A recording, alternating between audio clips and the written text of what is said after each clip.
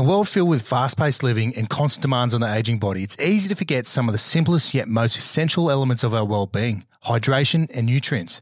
As you know, when I'm not in the studio recording a podcast or in the gym or out in the scrub hunting, putting rounds downrange, I'm somewhere in the world on a security gig, putting in the hard yards, ending up on TikTok. So the legends that get some keep me advancing forward Jocko fuel supplements. More specifically, I've been smashing the Jocko Hydrate sachets, which helps me replenish my electrolytes and other critical vitamins while boosting energy and supporting recovery. Also, just like my kids, my appetite for veggies goes as far as hot chips from the Colonel. However, every morning I'll mix a scoop of Jocko Greens, Jocko Creatine into water, which helps me supplement my lack of and delivers all the nutrients for better gut health, immune support, cognitive function, and physical performance. And not to mention, tastes bloody good. So head over to www.getsome.com.au and use the code ZeroLimits all in caps for a discount. I'll leave you with this for the day. Hard work, clean fuel, stronger, faster, smarter, better. Let's go. 5, 1, 7,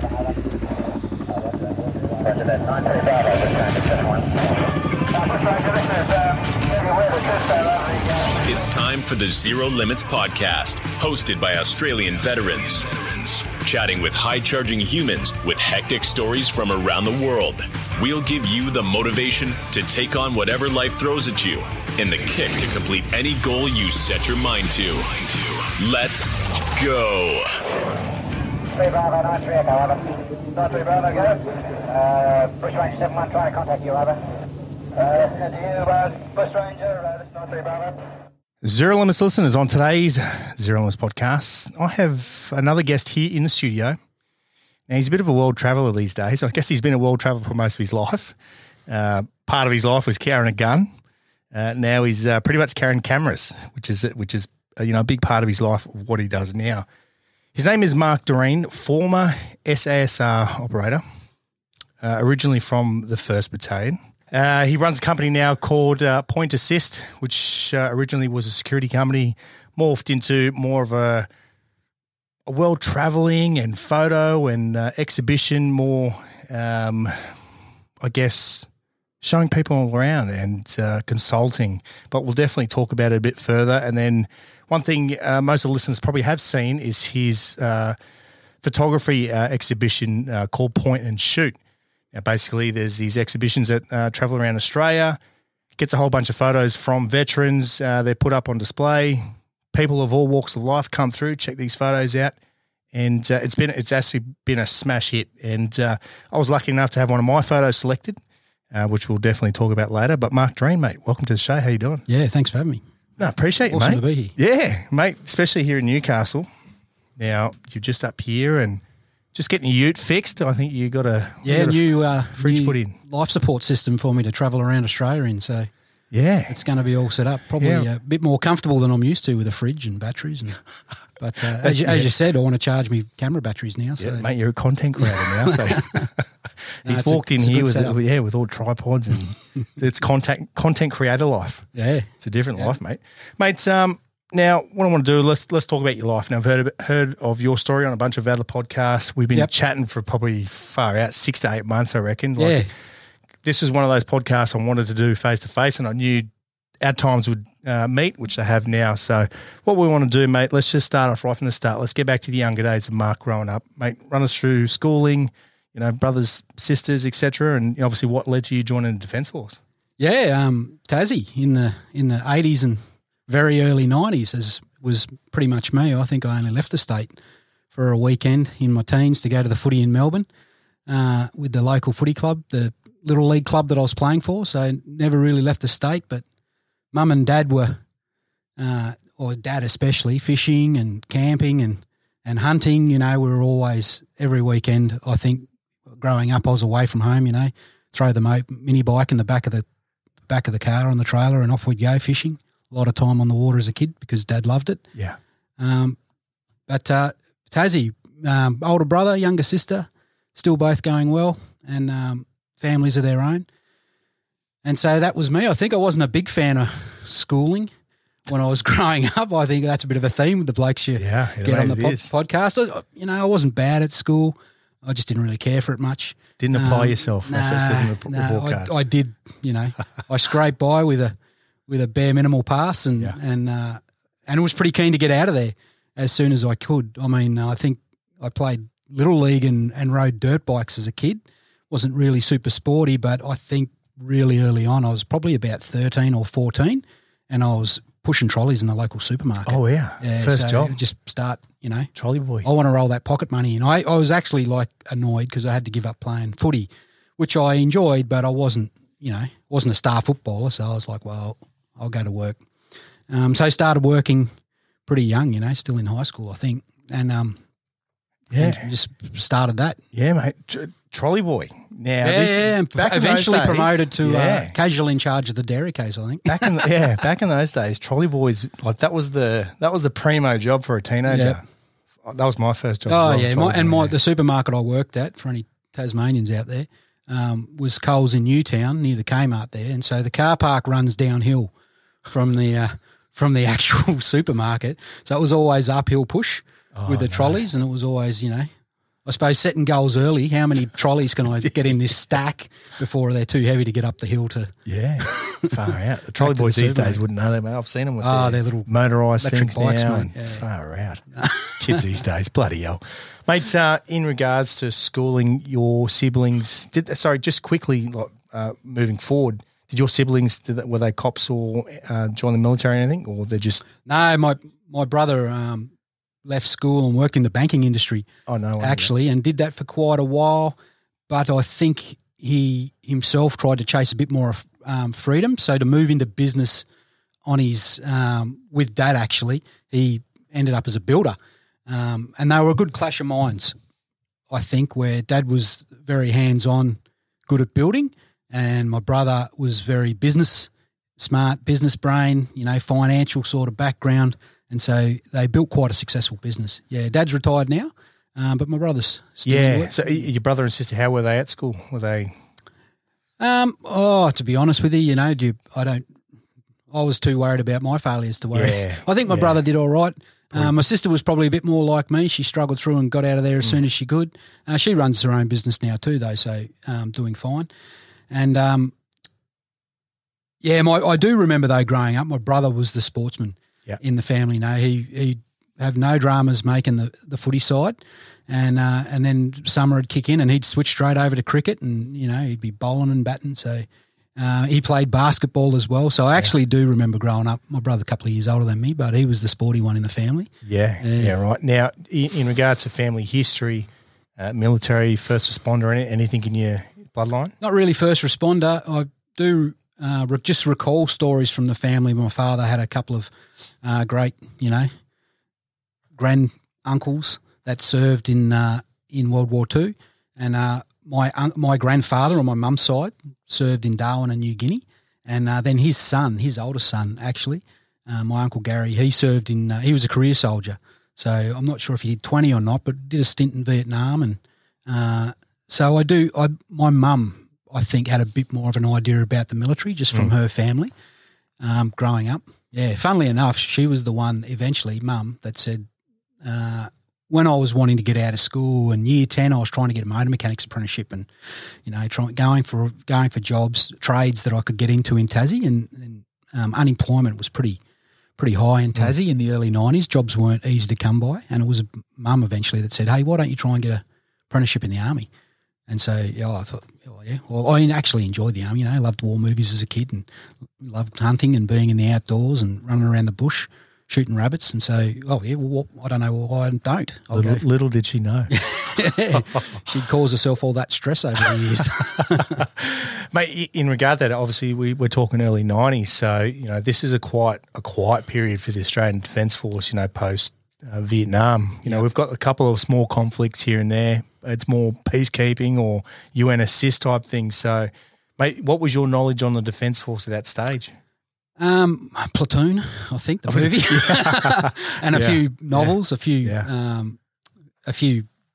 probably American too. I'd probably read some American Vietnam War novels and things like that. Any 16, 17-year-old thinks he knows a bit about something. I knew nothing, ridiculously nothing. And I remember saying to mum and dad, I've been accepted, I'm going into the army. And I remember, I don't know if my father remembers it, but he took me aside and he must have remembered his uncles, those members of his family that had served in war. And he sort of took me aside and said, are you sure this is what you want to do? Like, people are going to shoot at you and stuff like that. And I'm like, what are you talking about, Dad? I'm just going to Townsville. As a vehicle mechanic? Well, yeah, initially that's what I was enlisting for. But and even though I went into recruiting, did all that mechanical aptitude testing, and it sort of rolled through for a couple of months, it was in recruiting that I watched the other videos and I was like, why am I going to fix motors and tanks and Land Rovers? Like, I want to fly a helicopter.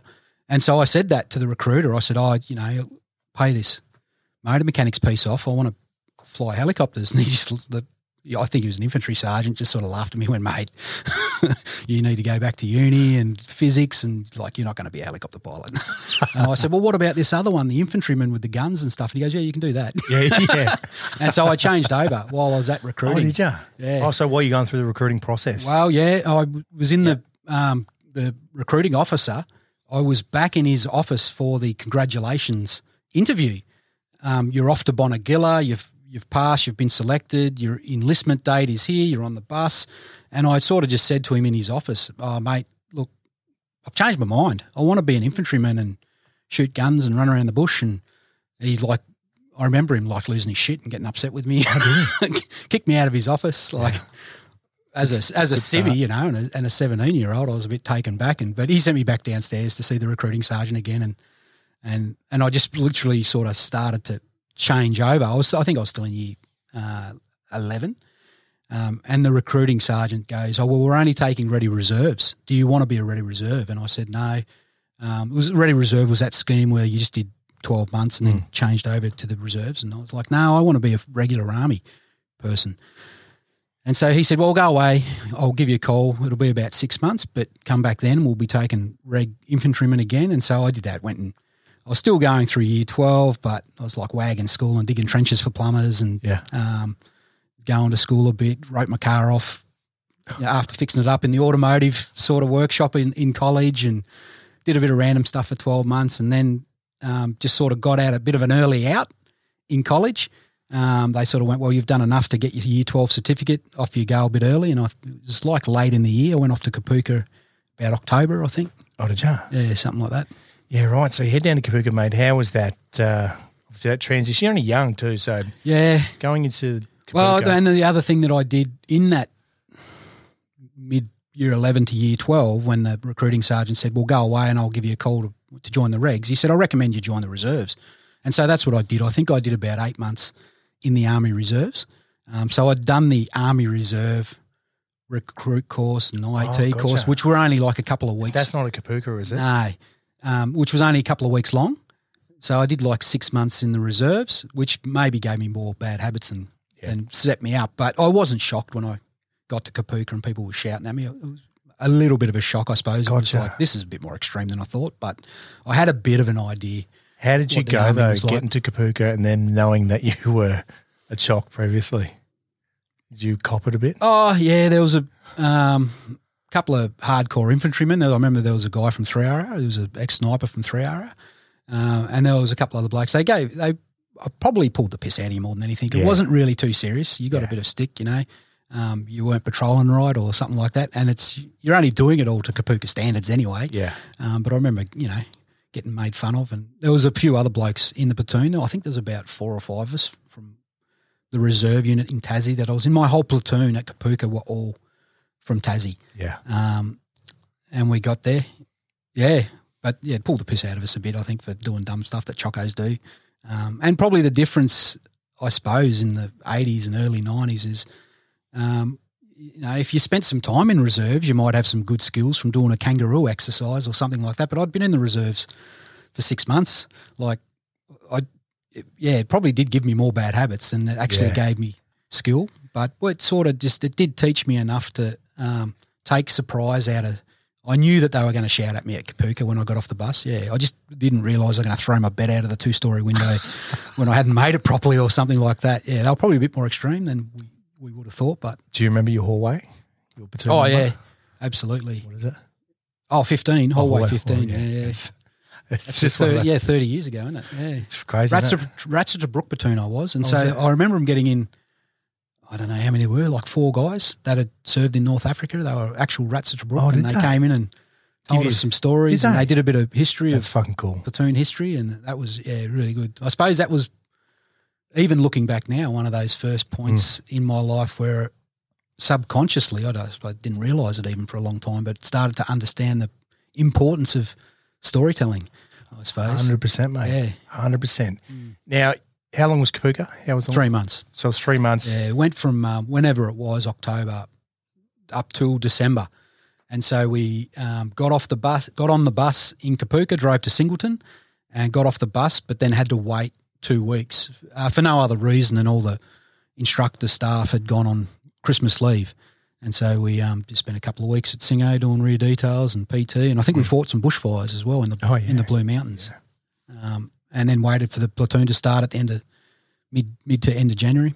How were your parents? Obviously, you were going to be a vehicle mechanic, and then, hey, Mum, I'm a grunt. Yeah, we never talked about it. Yeah, they came to them. I'd just gone to recruit training, so I don't think they would have even realised that the motor mechanics went to a different training establishment. They just turned up to Kapuka to the march out and went, "Oh, congratulations, son! Like it looks like a big deal. You've done a good job and got through your recruit training." And as a kid, you just, thanks, see ya, thanks for coming. I'm off. Yeah, that's it. Yeah, off to Singo. So you get to Singo, as you said, mate, a couple of weeks sitting back, obviously Christmas period. How long's Singo back then? Yeah, 3 months. 3 months What again. year are we talking? 90, the start of 94. So February, March, April, 94. Yeah, gotcha. I was in 1 hour. My group, my cohort, I suppose, coming out of Singo, we were the first reg soldiers, as I was saying, that weren't ready reserves. So that we weren't the guys that went to the 8-9 or whatever, so back to 1 and 2 hour.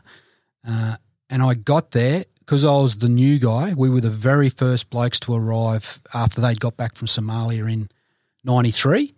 And so you're the new guy. You're going to be the cataflak party on Anzac Day around the rock. So that was our job. Yeah, so I did get there by Anzac Day. I do remember that because I was starching up at Polly's and I was the only guy without a active service medal. Oh, yeah. Just back to Singo, mate, how did you find that transition from basic soldiering through to specific infantry training? Yeah, I think now looking back on it, I think they were both really hard work. That's sort of my memory. But I enjoyed Singo because I didn't have to polish my boots or I didn't have to do this stuff that I wasn't really into. Like I knew I had to do it to get out of Singo and to get out of Kapuka, but I just wasn't into it. And when I got to Singo and they were like, you need to keep your gear clean because it needs to work function under pressure, I was like, I get that. So clean your rifle and now we're going to go do a pack march and now we're going to learn how to ambush and we're going to learn how to shoot a machine gun. And so that stuff, I just really enjoyed it. So Singo was great fun. I saw heaps of purpose in it, and I enjoyed it. It was hard work. You're doing a 15 clicker, and it was hard work because you'd never done one before, type thing. Yeah, right. And you said your whole platoon was going up to Townsville 1 and 2. No, they didn't. We had I had a few guys go to 3 hour. Oh, did you? Yeah. Think of their names now. Thane was one of them, and a few others. But we had a couple go to 5-7, I think, and might have only been 1 or 2 to go to 2 hour. Did you get a selection, or was it just a stabbing? We did get a selection, and I just thought I'd want to go to Townsville. I had a section commander doing the training as well that had come back from Somalia and been posted pretty much straight away at the end of the year, and so I think we might have been his first platoon as his instructor posting, this guy was super knowledgeable. Like he could always relate what we were learning to something that he'd done operationally, and so it was probably one of the reasons why I was like, I want to go to 1 hour, which I think served me well, the next few years because everyone in 1 hour is like that. They all had stories about when they were on operations and the skirmishes that they'd got into and the fights they'd had over there in Somalia, and so a lot of their teaching. Even the senior digger to the Jube, to the new guy, there was a lot of reason behind it. So, I wanted to go to 1 hour. and was fortunate enough to get to go there, I think. Yeah, mate. It's funny. Like, obviously, we spoke offline earlier today about the mentality. You know, you're talking about the mentality of going to go fight wars, and that's what you wanted to do. You shoot some guns, fight some bad people. That's I probably wasn't so much like that either. Not for any other reason than I don't think I ever thought of it. Like, I never had, and lots of guys do. I mean, even eventually when I got to the SAS, I know guys that joined the Army to go and do selection and go to the SAS. I was never really like that. I was kind of more just keen for the adventure. The adventure. I never had this desire to go on operations. I think, and the main reason was I just never thought about it. I was just as happy to go to Tully because that was cool in the jungle and learn stuff. Yeah. And you're only 18, 19. Yeah. We might have been just 19, you know, by the time I got to 1RR, and I did a trip to America. We went to Hawaii, and I couldn't even drink yet, wasn't 21. I think I had my 21st birthday while we were there. We did like a 3-month trip, so we were there for a little while. But, yeah, still young, naive, just absorbing. Yeah, so you get to 1RR. What year are we talking, sorry, is this? Start of 94. So the start of 94. Next couple of years in battalion life, mate. Again, quiet time for the battalion, quiet time for the regiment, quiet time for the Army, the Defence Force. Yeah, the 4 years I was there, except for that 3-month trip to Hawaii. Yeah. We trained in the, trained at high range, trained in the jungle, got good at our basic skills. I did my first year, they gave me the number 2 minimi because we carried the 2 minimis in a section. So here, young fella, you're carrying the number 2 minimi in the rifle group. Did that for 12 months.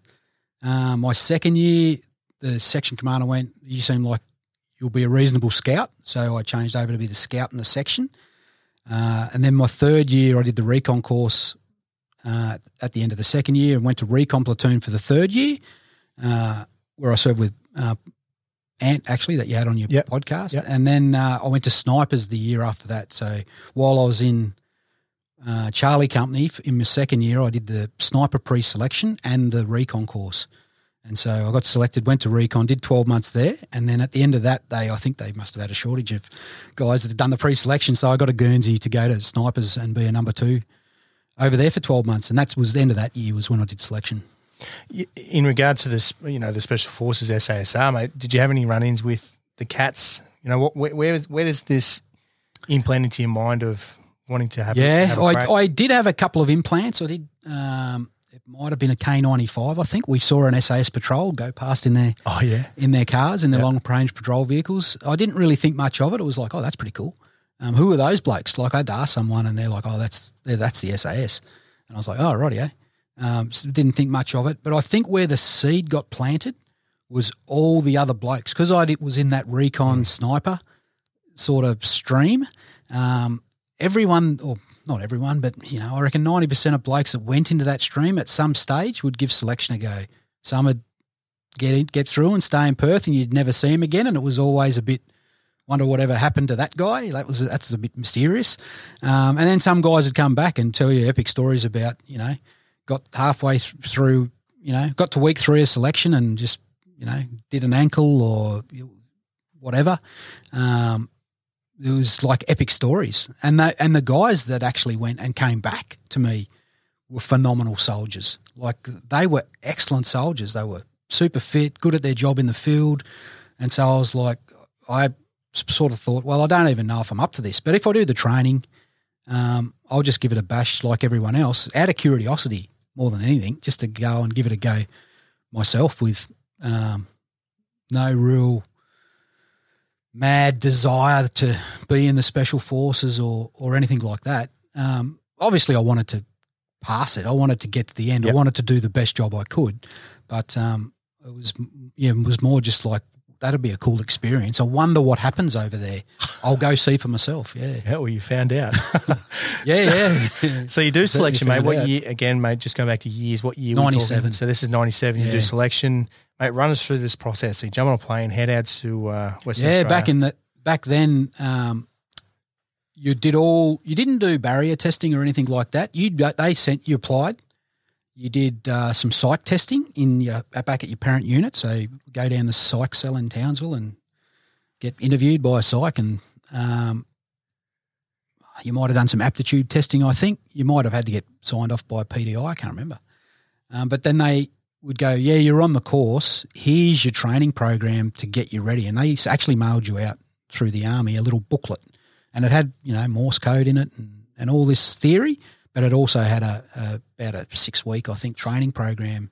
And I was pretty fit anyway. I mean, I'd be at the back of the platoon, but I could keep up with recon platoon type thing. And so I was pretty fit.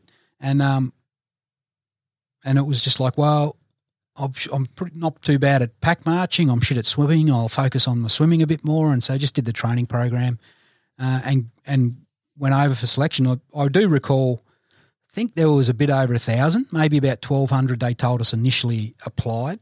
And starting on my course, there was a bit less than 150.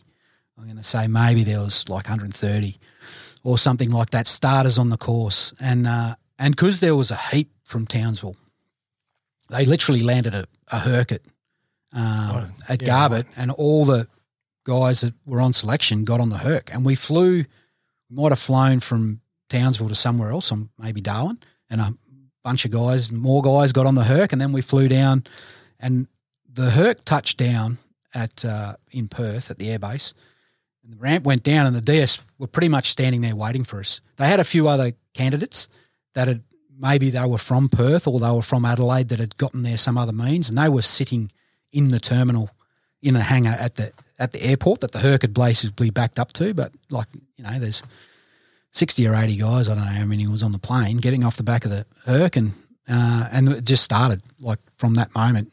I think I was doing 100 push-ups because my paperwork wasn't right, and still to this day I'm like, it's right. They just gave me push-ups.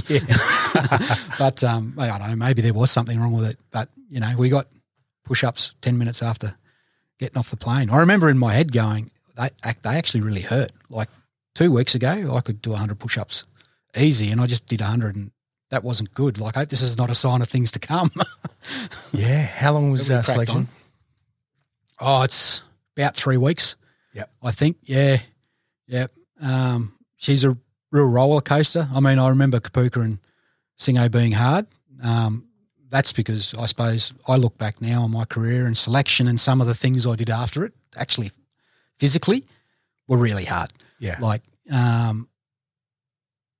I could pack march, short, stocky guy, and throw heaps of weight on my back. I sort of had no dramas with that. I'd done it in 1 hour, and I knew I was always going to probably be able to out carry a loggy or someone else that hadn't done it for a career. So I was fine. I thought I was fine with that. When they stopped feeding us and when they stopped letting us sleep, that was like when you really start to immerse yourself in that exhaustion. Yeah, it was epic. I've had obviously a bunch of SF guys on from Tucumano and SASR. Yep. During this whole selection period, actually every single one of them has said there are times when I've been sitting there, I'm like, I can't do this anymore. But then they go, I just did it. I just thought, fuck it, I'll just do it. I'll do one more day. Yeah. I'll do one more day. And then the next day, I'll do another day. How many times were there times where you're sitting there just going, fuck, what the fuck am I doing? Well, no. Like, honestly. Oh, yeah, right. I'm a stubborn prick. Yeah. And so I was never going to quit. Yeah. Which was probably the one, if I had only gone with one trait, was that. That was it. Yeah. Because I didn't have the desire to pass. I just had the desire not to quit.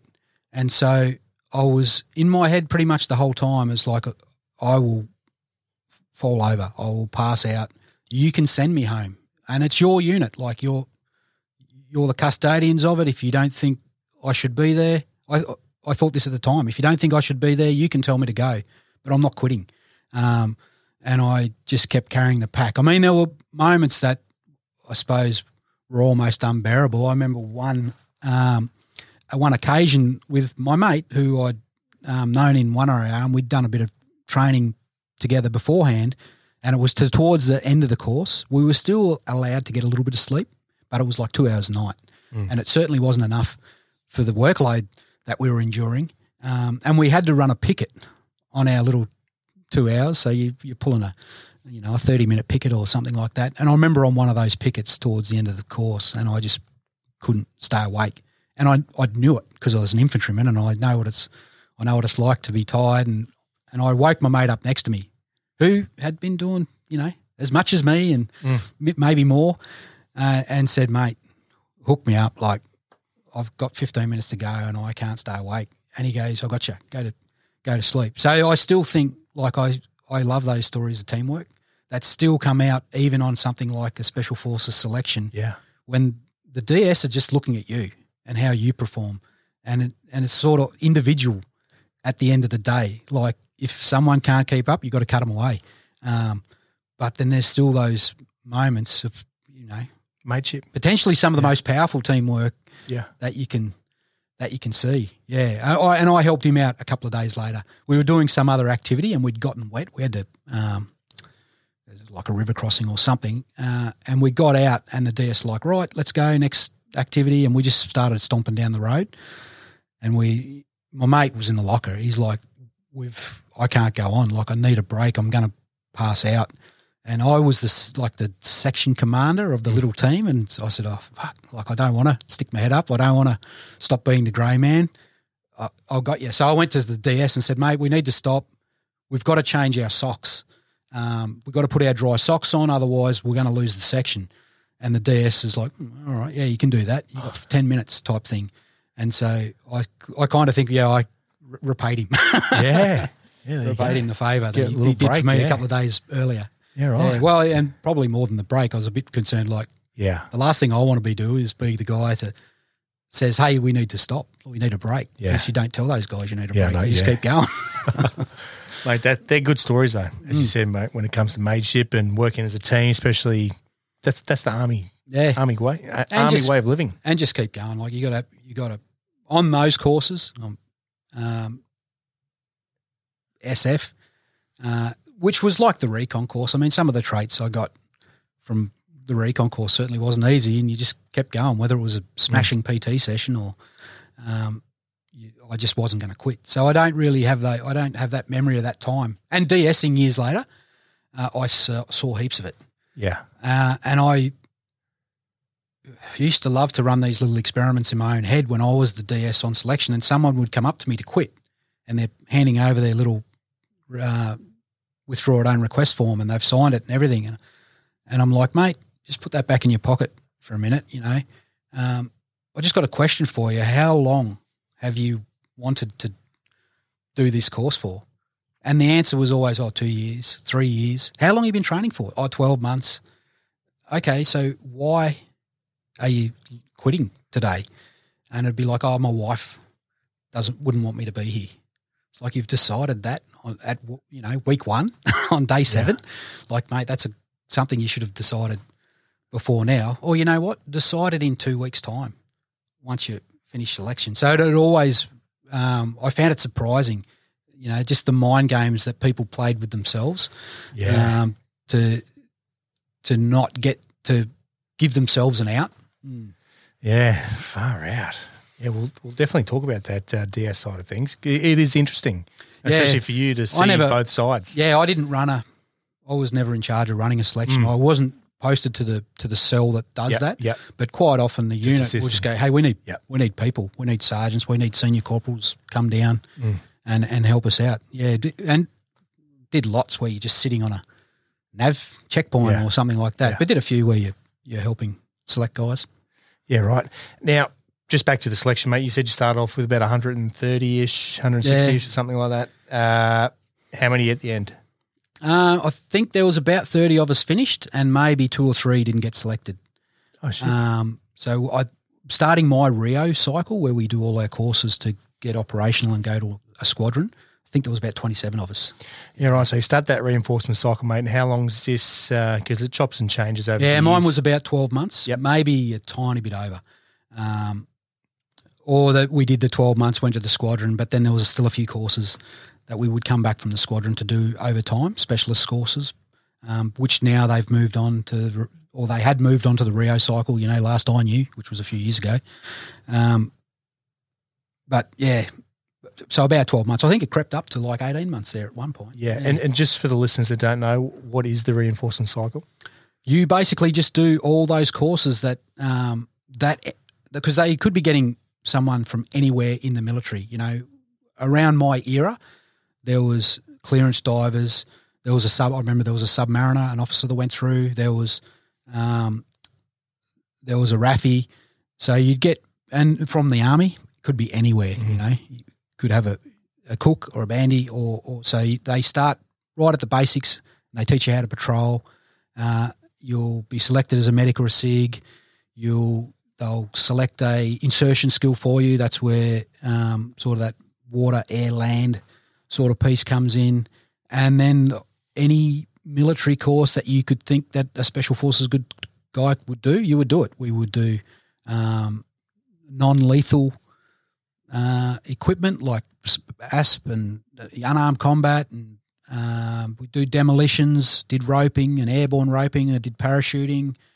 I specialised as a mobility operator, but you still did some small boat stuff. I specialised as a medic, and just jam-packed. Finished one course on a Friday and start another one on the Monday.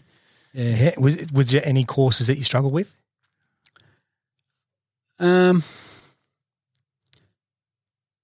did not in that very first Rio year, but very shortly after I did some Indonesian. I was never a gun at languages. Yeah. No, I think I sort of hid on the ones that you would think, like I didn't star. Did okay on a couple. I'd ridden dirt bike. I did a motorbike course. I'd ridden dirt bikes as a kid, and so I wasn't the best rider on the course, but I was in the top 4 or 5 or so, and so a lot of my courses were sort of like that. I was a sniper in the battalion, so I'd done some extra shooting. So when it came to CQB, there was kind of either you passed the pistol shooting or you were failing. There was not really anyone excelling. I mean, I passed the pistol shooting pretty early on, and so I suppose that's probably a bit more generic. You don't excel at anything. Yeah, you either pass or you're still yet to pass. Yeah, gotcha. So you finished your 12-month reinforcement cycle, mate. At the end of it, you're badged, get your Sandy Beret. Yep. How's that feeling, mate? That's that's accomplishment. Yeah, it's even for someone like me that at the start, no real desire. I'll just give selection a go because I'm interested to see what it's like. By the end of it, you've dedicated 2 years of your life to this thing, and it's hard. It's hard work every day of that 2 years. So once, one of those senior sergeants that you've now is an absolute guru, teaching you all this stuff over so long, come up and hand you your beret. It's like it's a pretty big moment. We never took photos back in the day, but you'd take the time to get together with your mates and get a photo of it. Yeah. Yeah. Now just quickly back to your parents, mate. Finally, hey guys, I'm in the SAS now. Oh, not a vehicle mechanic anymore. Oh, mate, I don't think they had any idea. Oh, you've been posted to Perth. That's lovely. They still don't know. Yeah, I think that was where Mum and Dad's knowledge of the military came to a halt. Yeah. Yeah, right. So I've just been posted from Townsville. I've done 4 years in Townsville, and now I've been posted to Perth. Western Australia.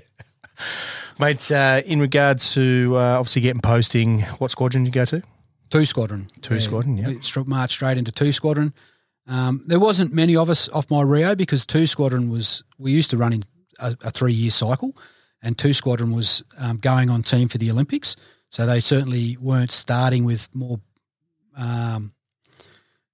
exercise-driven training programs and things like that. But I was sniper qualified in the battalion, and so they went, well, that's good. We need some snipers in 2 Squadron. We'll send him to do his additional courses that he needs to do to work with us, and we'll send him to the sniper troop in 2 Squadron. Oh, yeah, right. Yeah, right. And so again, just back to the year, the dates, when did you get badged? Well, it was the end of 98. Yeah, so right. I think it was like December-ish. Yep. They pretty much went, go down and see your SSM, and then you go on Christmas leave, and when you start back in January, you'll be in 2 Squadron. Yeah, right. So obviously 2000 Olympic comes up. Obviously SASR had quite a big role in the black roll side of things. Yeah, I think the whole of defence had a lot of definitely, people definitely, there. But we on the counter-terrorism I suppose side we had of an things, important part of what defence supplied. Yeah. Yeah. It was a big deal. I think it's where I started to grasp the importance of that operational mindset because in one area I'd done 4 years of training. I was always training for war. I was getting good at my bush skills for, in case I had to go overseas in recon platoon. Whereas we went to the range soon as I got to 2 Squadron, because we were going to the Olympics and we had this operational thing to do in 12 months' time. We did a lot of preparational activity with this specific end state. It wasn't like training to get good at our job. It was training to get good at this thing, which is our job. I don't know if that makes sense, yeah. No, it does. It does. Obviously, the role for the SASR was the counter-terrorism side of things. Yeah, we were the hostage rescue pretty much. And how long was the Olympics for? How long were we talking? It's like a month? A little bit longer because they do the Olympics and the Paralympics one after the other. Well, straight after, And yeah, but maybe for that month, a bit over, we spent a year training for it. And then we spent months in, I can't remember now, maybe 3 months in Sydney. Up until the Olympics, we were going to and from Perth and Sydney and exercises and training on that black roll. But then maybe 2 months before the Olympics, we went to Sydney and based out of there. Our helicopters came down because they weren't based there at that time. They were based in Townsville. So the helicopters came down and we stepped the training up. We were going to the actual sporting venues and doing surveys on them and running exercises at them and things like that. Now, this is pre-2001, so, the world has experienced somewhat terrorism events, throughout the world here and there, not to the extent of what happened 9/11. What were the current threat, images back then in the year 2000 for the Olympics? I think globally there was a lot of threat. We used to get those, standard int updates that you'd get. We'd look at a different terrorist group each week and what are they up to? What are they doing? I don't think fortunate's the right word, but I think Australia as a place is well positioned. Where we are in the world as an island, so it's easier to police above me for those state and federal agencies to keep us safer. But then on top of that, was probably almost seen as a bit of a safe haven type thing. So I think there was a lot of contributing factors to we weren't needed at the end of the day. Yeah, we did a lot of preparatory, work to be ready. Should we be needed? I did a lot of liaison with police and different people, which was awesome. But as a squadron to come together to, save, there wasn't a big hostage event, so we weren't needed. Yeah, it's funny because you picked up that book before from Fassi, Brett Pennell. He was there as TOU, so I'm sure you would have worked alongside with the state police, obviously as well. How did you find that working with those guys? Not really working. I didn't, so I'm not sure about anyone else, but not really working alongside them. But every exercise we would do, and sometimes those guys were still, because they were obviously gearing up for this huge international event, we would go and see what they were doing. They'd come and see what we were doing. If we were running an exercise, they'd have their part to play in it. Like all the exercises were on steroids to the point where the police were there. The police were trying to contain whatever the exercise scenario was, and if they couldn't, they were then asking for that, aid to the civil power through the government, and it was like every exercise was exercising everything. We did activities, finish up, shoot, paint, kill some terrorists, and then we're off to court to go through the process of finishing out the exercise. So it was we were interacting with police a fair bit in that regard. Was there a bit of peacocking though? Obviously, we're SASR. No, not really. I'm sure there would have been. I think most of the time they didn't get paid overtime, so they were pretty keen to knock off. So they were more, from that exercise perspective, they were like hand over to defence. It's just an exercise, and they're operational too. So of course, I think probably some of their exercises got canned because they had live jobs to go. Especially TOU, mate. Yeah, far out. Now, you do the Olympics. This was kind of your first exposure to an operation per se. Back out west, mate, Timor kicks off. Yeah, well, kicked off while we're at the Olympics. That was a bit of a joke at the time because when 2 Squadron got the job to go to the Olympics and the big CT piece. We were sticking it up the other squadrons, I suppose. Look at us go. But then once we got into it, we were stuck there. And so when the other big jobs, when guys would head off to Timor and places like that, they were like, yeah, you guys just hang out in Sydney. We'll let you know if we need you. So there was a bit of banter going on there. But it was well and truly underway. I finished the Olympics and did some other training and a couple of other jobs, small things, and then went on Christmas leave again. Like I was pretty fortunate up till 2001, I think, to get my Christmas leaves, and came back and went to Timor at the start of 2001. Yeah, right. So straight over to Timor, mate. What is the role for the SASR in East Timor back then? All the other roles, everything that no one else was doing. Yeah. Timor was kind of phenomenal because we did a lot of different jobs. So we never got bored in the one thing. There was a bit of classic old school sort of field reconnaissance, and I did a bit of VIP protection, and because I was a medic, I'd go out and do some humanitarian aid patrols where we'd run clinics in villages, and so it was, a bit of overt, bit of covert, bit of everything. Was really good. Anything happen over there while you're over there? It was sort of later in the piece. I think it had been ongoing for just over a year. We chased some militia back across the border one day when I was on QRF. We flew down to the border and roped in onto another unit that had a contact. But, we didn't see the enemy. It was a step up from the operational space where we got ready for that Sydney. Like we had a training role to get ready for this operation, whereas Timor I was on operations. Like we were chasing this is real deal bad guys around. So I've got this theme in my career where things kept stepping up as I went along. I was quite fortunate. I was never dumped in the deep end at the start. But there wasn't. I didn't get shot at or blown up in Timor, so that was a good thing. Yeah, most definitely. Some of the probably most moving stuff, some of those, decisive moments for me in Timor was roping out of a helicopter onto a contact site and tracking enemy, or what we saw as enemy back to the border type thing.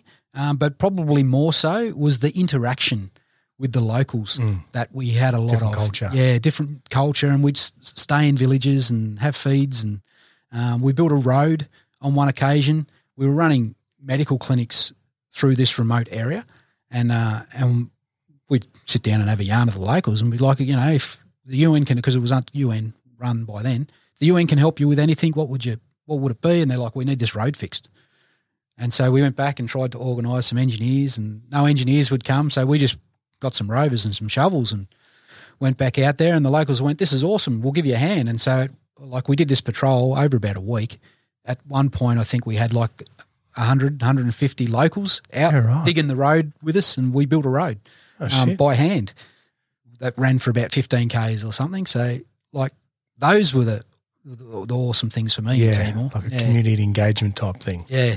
Yeah. Hearts and minds, Hearts and minds, yeah. Yeah. I'm sorry, there's actually another term I can't think. It's escaped me, but that real engagement with the locals, I suppose. Yeah. Now, during your Timor deployment, September 11, 2001. Yeah, well, it wasn't during my deployment, but I was there. I was packing my bags. So I flew back to Australia on September 12. Oh, shit. And so I was in my tent. We were sleeping in our little tents at our base, and someone come to grab me and said, hey, you should come and watch the news. There's this bloody epic shit going down in the States.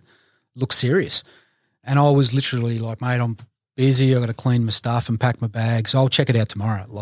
I've got to be in the rover to go back to Dili at 4 o'clock in the morning. Don't have time. And it wasn't until I woke up in 4 o'clock in the morning and I just grab a brew and turn on the TV. I was like, holy shit. And I suppose by that stage it was now 6 or 8 hours later. Oh, so everything's it collapsed. It developed enough that, it was no longer a plane had flown into a building. There's now buildings had collapsed. And Pentagon's been hit, and Pennsylvania. Yeah, and the info was now on the news. And so that was how I flew back to Australia. So you get back to Australia, mate, obviously out the West Coast. What's reverbing through the unit Guys itself? had already gone. Have they? To get ready. I'm pretty sure there was mates of They mine that fly to I Kuwait didn't somewhere. see. Yeah. Yep. Well, not even to Kuwait, but they'd gotten their gear ready and they'd gone off to whatever other RAF base there was for them to go and wait at. Shit. But I'm pretty sure some of my close mates that were in the squadron that went, I didn't get to see them before they went. So it was a big deal, yeah. Yeah, because I think the first US or CIA were in October, I'm pretty sure. Literally.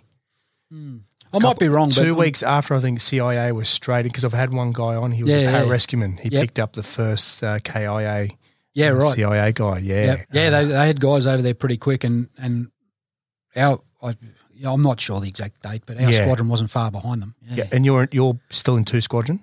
Yeah, so we weren't the first squadron to go. In actual fact, we were the third. We were the last one to go in 2002. So guys went whenever it was, the end of 2001.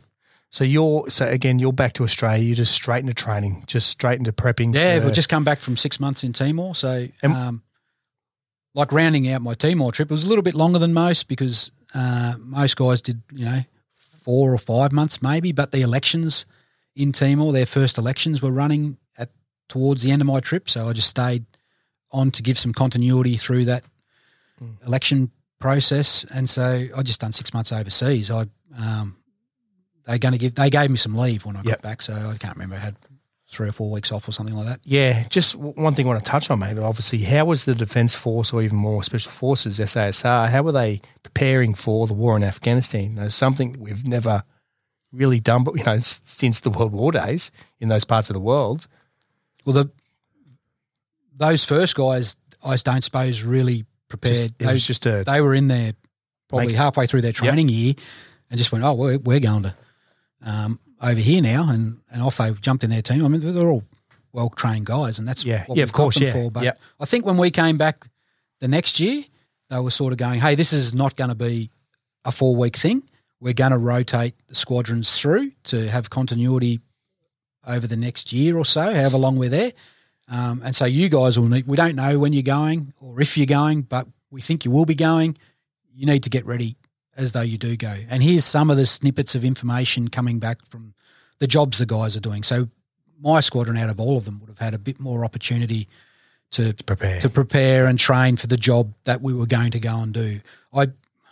It's a while ago now. I do recall them allocating teams. Yep. Hey, these are the teams. If we go, these are the teams we'll be in. We tried to keep a bit of continuity back then, but we'd started to, I think, lose it to what the regiment had probably in the 80s and 90s, where they'd go into a team and they'd stay there for 3 years. Like after the Olympics and Timor, and people were sort of bouncing in and out of sort of more operational stuff than a 3-yearly cycle.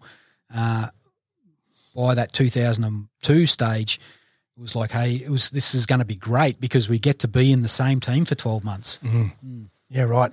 Yeah, I'm just trying to figure out, how even that first rotation, how they prepared. They've gone from Timor maybe carrying 6 magazines through to loading out an LRPV with fucking everything. Yeah, well, we did. We put a lot of gear on them. I was a mobility guy, so the build-up training would have been, hey, we're going bush in WA, and you guys do what you do. We'll get the mobility troop. We'll get the mobility troop to run some training for the free fallers and landies, and the free fallers and the wateries, because they're going to be operating out of cars too. And so a lot of them are super capable, and quite a number of them are even qualified. But let's get the mobility troop to run some heavy weapons training, and we'll do some break contacts off vehicles and things like that for the whole squadron. Yeah, so right. Maybe that type of stuff, yeah. Yeah. The SIGs would have been working on their SIG stuff. The medics would have gone down the ROP and done some build-up training with the actual core medics, running some training for us, just brushing up on all those skills that we're going to need. Yeah, so you get over in 2002 for your first trip to Afghanistan? Yeah, I was about mid-year, I think we got there, yeah. Yep, mid-year. And where are you flying into? Is this... Bagram, everything was based up at Bagram at this stage. Yeah. Well, it was for us and the squadron before us. How's it feeling for you? It was by the time I'd got there, like the first squadrons, Anaconda and well-documented battles that they'd had with Al-Qaeda had all sort of petered down by mid-year 2002. I was amazed to get there to see a war zone without a war occurring. Like in it, it was just finished. So that was super, like, mind-blowing, I suppose, for still a pretty young guy. I'm 25 or 26 or however old I was. But the other thing which didn't sort of hit me until later years was how happy the Afghans were for us to be there. Like, every house we drove past was inviting us in, and there's not like Afghanistan's not like Australia where there's big deserts to hide in. Everywhere we drove around in our cars, you were driving past villages and things like that. And so the locals kind of, usually knew where you were. It was pretty hard for you to hide from them. But they were just pretty happy to see us. Like, whether they were a warlord or whether they were an everyday person, they'd invite us down to their house to have chai and have a yarn about how things were going, and they were glad Al-Qaeda was kicked out. They were actually really optimistic for their future. So just back to that, did you guys think that you missed the fight and missed the war? Oh, absolutely. That was it. So you get over there, you're like, fuck, everything seems peachy. Again, for me, like Timor, it's not like I was upset. Yeah. It's like this was still it was a massive, big deal. Like, I just did a roll on, roll off. Our first patrol was load up the LRPVs. You guys are getting inserted here. We actually flew from Kabul to Jalalabad, but Jalalabad had no coalition presence yet. I think there was an ODA team there of, 10 guys for that whole city and nothing north or south of it. So you're going to fly into an insecure airfield, roll on, roll off with your cars. And so I've probably done one or two back in Australia in training, not rolling off in an LRPV onto an unsecure airfield with one Green Beret sort of wave to me as I got there. So it was pretty epic. Yeah. Yeah, right. We drove off and that first patrol, we cruised the border to talk to locals, to search for the remnants of Al-Qaeda, because there was still a little bit out there. Yeah. Asking people about the Taliban and to the man. No, Taliban here, all gone, back to Pakistan. And so that was the drive, yeah. We were always very vigilant. Like, of course, getting ambushed was super possible. Was you probably go as far to say it was likely, but I think they were still now sitting back to see, how it was going to play out. Yeah, right. It was just sort of that void between that they'd sort of been beaten 2001, early 2002. And now they were in their battle pause, which I don't know how long it lasted, till about 2005, I think. Yeah. From what I've read.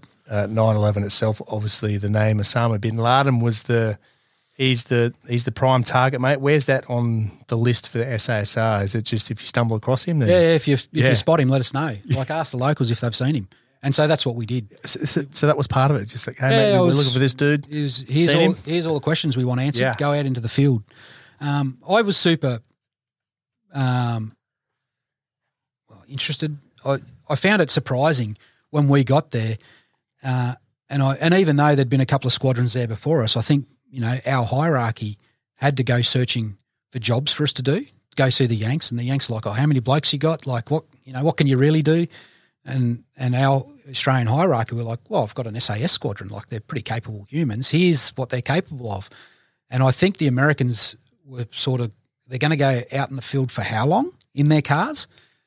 I'd like to see this. And so they, like the Americans probably, this is the story that I've heard, second hand, second or third hand, but there's an AO, go and patrol the border, down south of Jalalabad through Kaust. Like, it's the Badlands. Go down there and send us back some strategic intelligence. That'd be great.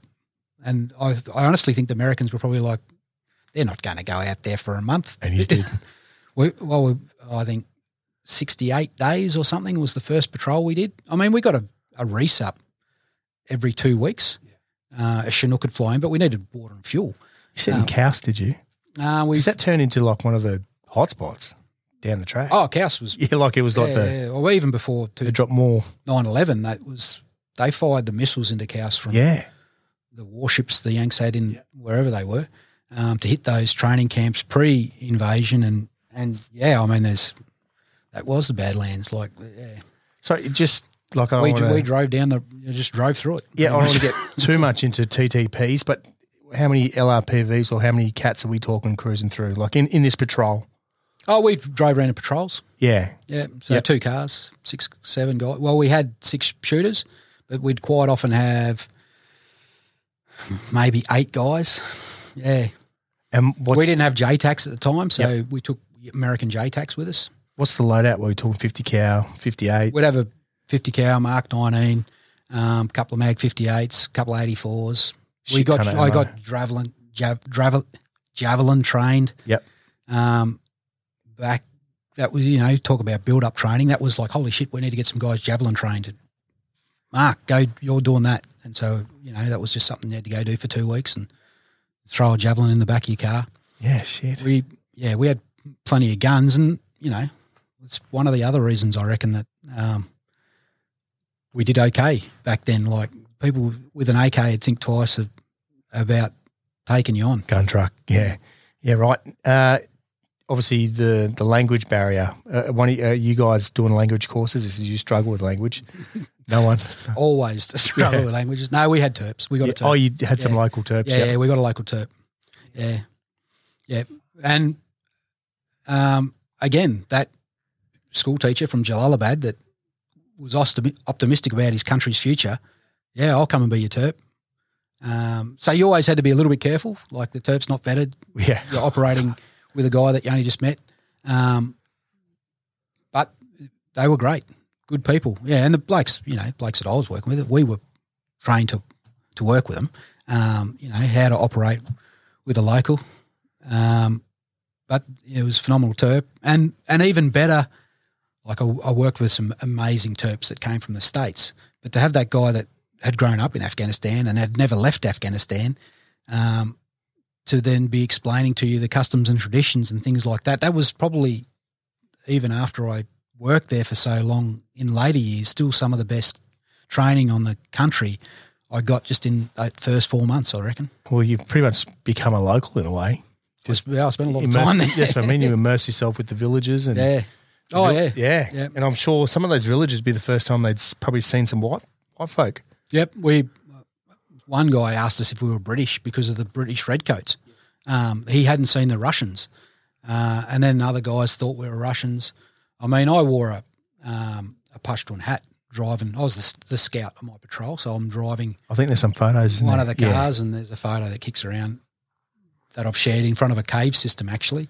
I looked a bit Afghani. Like, I have this really funny story one day. The terp sitting in the back of our car talking to the patrol commander, and I've pulled up at like a mountain pass because we're out in rural areas, rural remote mountainous areas, and I had to wait for the jingle truck to come through the mountain pass so that we could go through once it was empty. Like, it only fit one car at a time.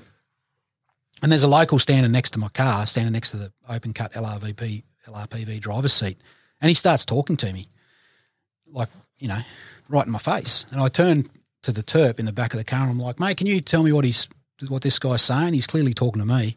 And the terp sort of pricks his ear over the front of the car and has a bit of a listen. He goes, mate, he's saying you're a bit rude for ignoring him. I'm like, well, tell him I don't know what he's saying. Like, he's like, no, he doesn't believe you. He thinks you're an Afghan. And he wants to know why these Americans have got an Afghan driving their car. No way. Just because of the hat I'm wearing. And we've grown pretty big beards. And as you've seen in Afghanistan, there's plenty of these random white dudes kicking around because obviously the Russian remnants of what they did, raped and pillaged and far out. There's even like red-headed kids kicking around. Yeah, you see quite albinos and it's crazy. Yeah. So how long was that first deployment for? 4 months. And as I said, we got to go see the villages. I got to go to places I never went back to, real remote Pakistan border places. Lots of minefields. We drove through a few minefields by accident, and it was the locals that came out to tell us, hey, you're in a minefield. Old Russian ones? Yeah, old Russian ones. Yep. So not modern, but just, there used to be a Russian base on that hill, so this whole mountain's covered in mines, get off it. Heaps of that.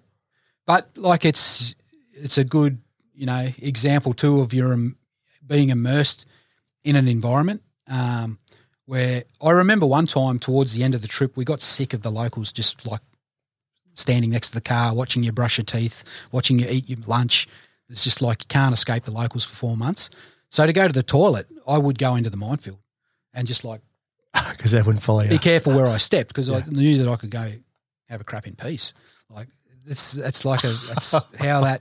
I've got to clip that. That's awesome. It's kind of how that you just get accustomed to that risk. Yeah. And you think you can mitigate it, and so have a shit in private. You're not going through a minefield. Yeah, I'm going to go to the toilet in private. I'll just go over these red rocks into that minefield, and the kids will wave at me and tell me not to go. But I'd seen kids as well.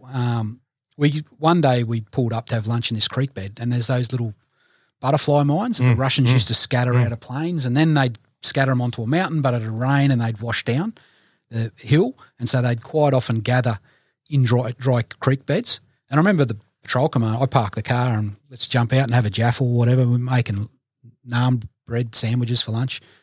And we got back in the car to drive off. And as the patrol commander gets back in, he's like, holy shit, there's a mine, like a toe popper beside my door. I've actually stepped over it 3 or 4 times, I reckon. And we're like, it's like one of those holy shit moments.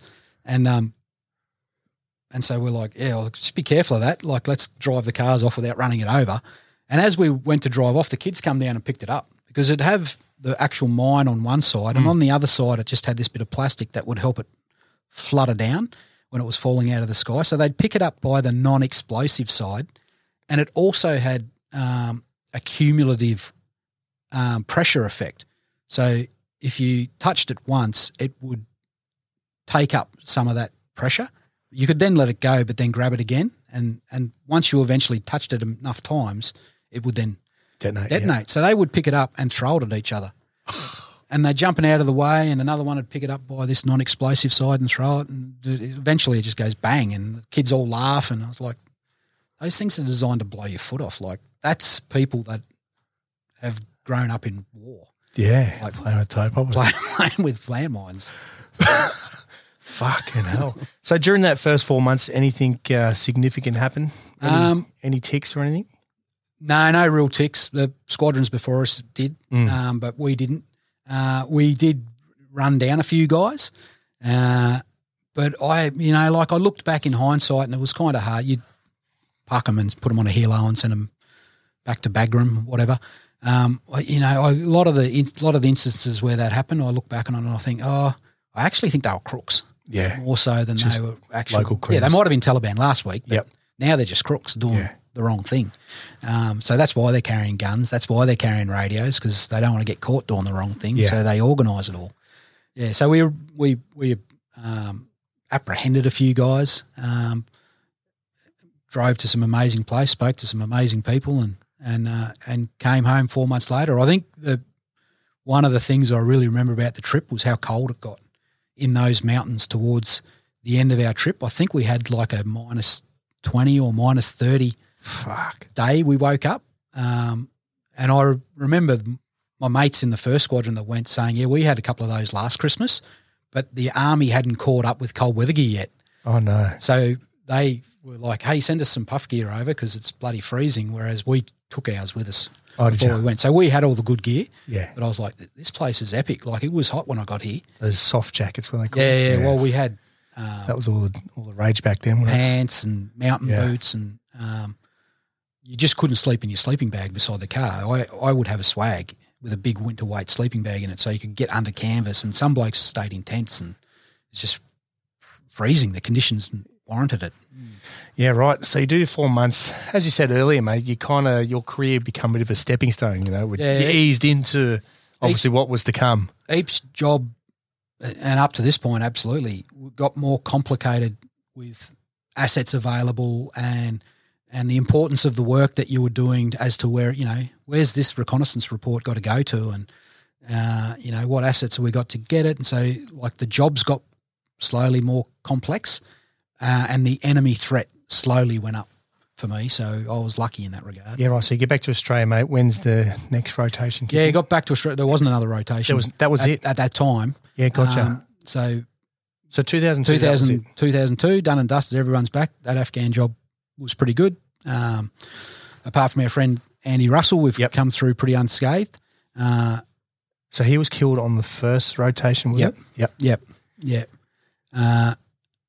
a few blokes had been injured, a few blokes had been in ticks, so the units got some good experience from it. But 2003, I did exercises. I think I went back on team for a bit of it, did exercises to New Zealand. And So you guys thought that was the end of the Afghan War? I did, yeah. It was sort of, yep. Well, guys deployed to Iraq. So Iraq kicks off March 2003. Yep. I didn't go to Invasion, Iraq, that first piece. I went and did some introduction to mountain warfare in New Zealand and random training activities. Just back into the training cycle. Into this cycle, yeah. Far out. Solomon's kicks off, I'm pretty sure, 2003. Yep. Yeah, there was a few random things that year. Sort of towards the end of the year, I was like, well, I think I've done the army. I might get out. That's about 10 years in. Yep. Yeah, I'd done 6 years in the regiment, I think, 4 years in 1 hour and change.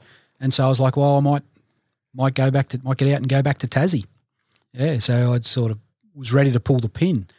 My SSM at the time, in his wisdom, I think he sort of went, well, what are you going to do when you get out? And I was like, I didn't know. I never planned to do 10 years in the army. I've got no idea what I'm going to do when I get out. And he goes, well, I'll organise your posting. And so he organised me a posting to be Carter Staff at a reserve unit. Go back, you'll have a couple of years to sort your life out and discharge at the end of that into a good job, do whatever. Maybe he was even a bit smarter than that. He's like, this guy's not done yet. I'll give him some extended holidays and he'll come back. He'll want it.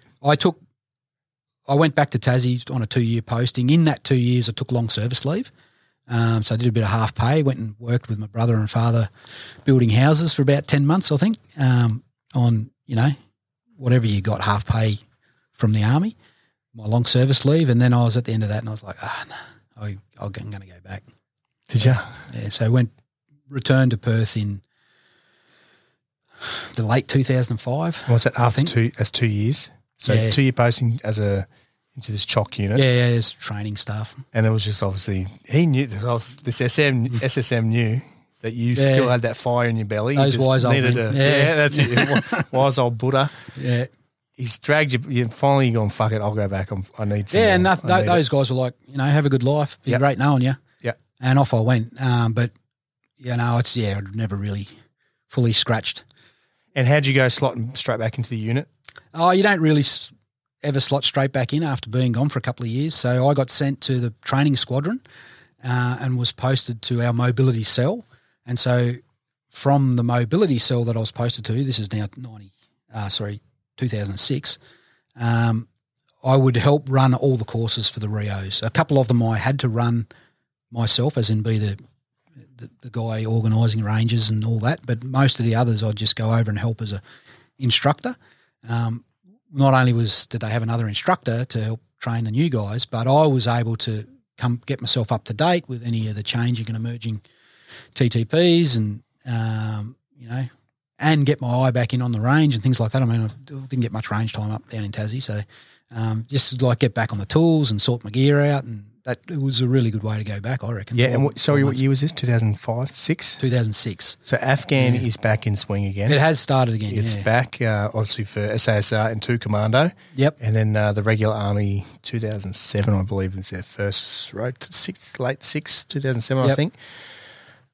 Obviously, that's probably sparked a bit of flame inside your gut again, going, fuck, here we go, we've got some more work coming up. Yeah, yep. I was kind of like, I haven't finished with this stuff. I think I was probably like, this is what I am. I'm a soldier, I think, and I don't want to do anything else, and so I'm going to go back and be a soldier with my mates. Yeah, so off I went. Yeah, what squadron did you end up going back to? 3 squadrons. So you go to I went the training squadron. Yep. For 12 months, but then went back into 3 squadron. 3 squadron. Yeah. When is the next rotation in Afghanistan? The next year, 2007. So 2007. Again, mate, the regular Army's been in a couple of commando deaths that year. Poppy Pierce, Trooper Poppy Pierce was killed as well.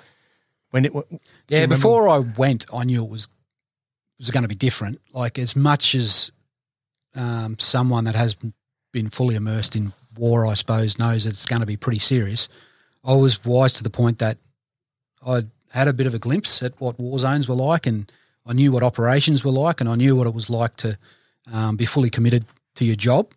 But now my mates were coming back from that late 2005, 2006 trips, and been ambushed here, and there's all these guys are lucky to get away with their lives, and some of the locals we're working with got killed, and it was like, yeah, right.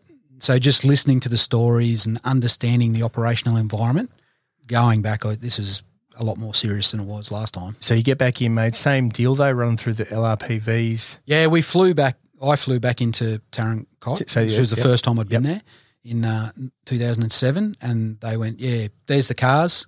Go find the bad guys. Keep them away while we build schools and bridges, basically.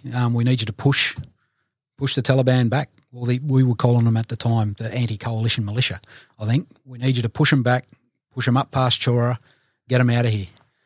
Yeah, right. So, mate, run me through that first time of getting outside the wire and, in the vehicle and we pushed back the Taliban. We went out and did a nursery patrol, I suppose, and we've now got a bit of new technology, We've got these swabs that we can check for explosive residue, and we've got a bit more Gucci kit here and there that blokes have been trained up of, but they've never used it in the operational environment much.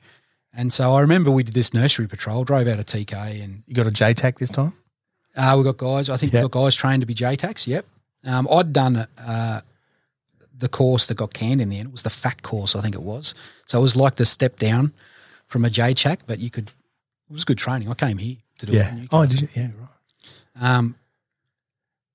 And we jumped in the cars and drove out of TK. There's no bad guys out there, so just go over there, and you got 5 days to, shake out patrol.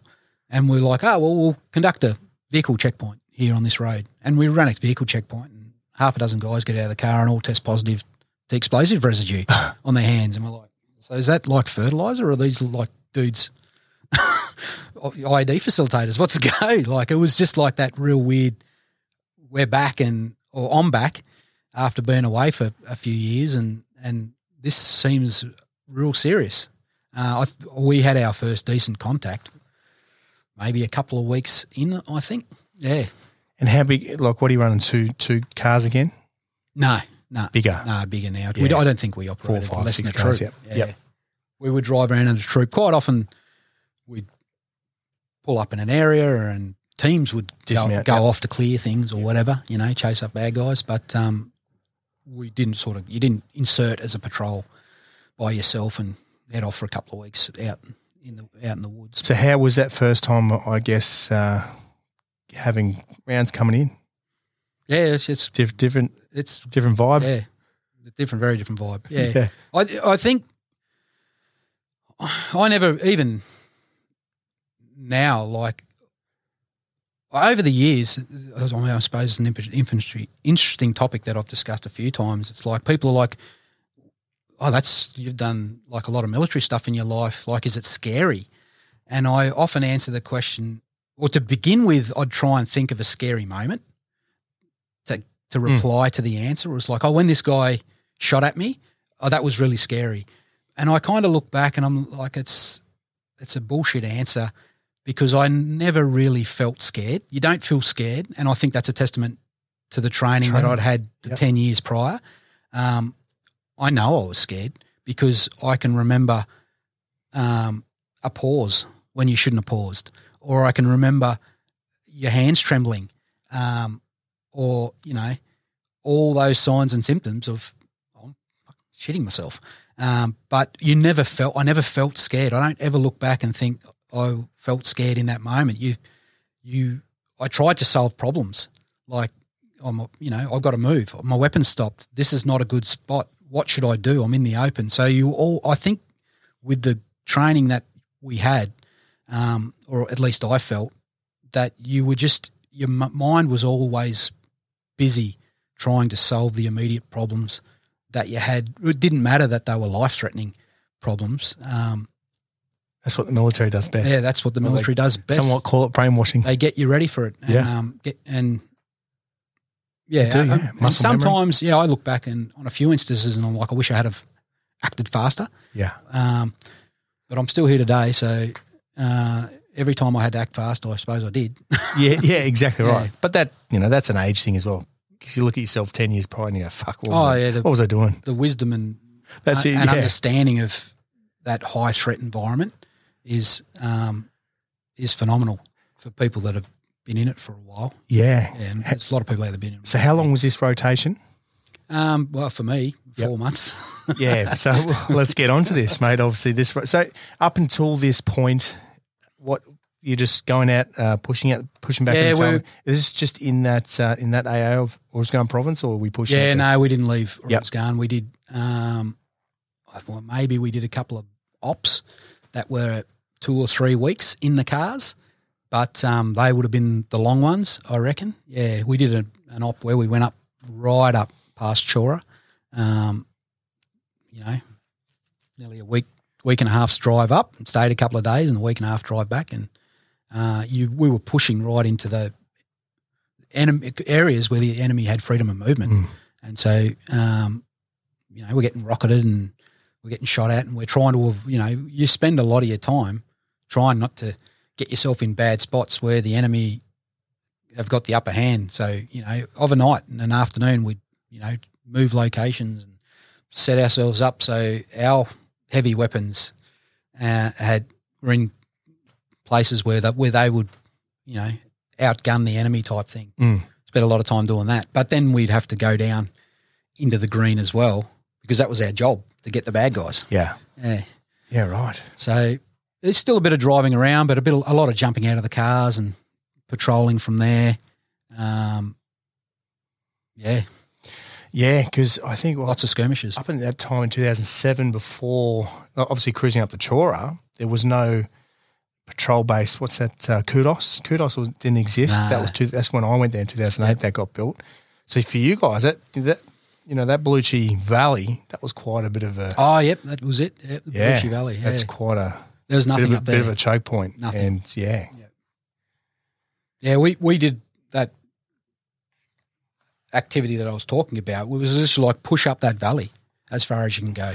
Yeah, gotcha. Right to the end of it. And so our troop went, and the commando company followed us like a day behind.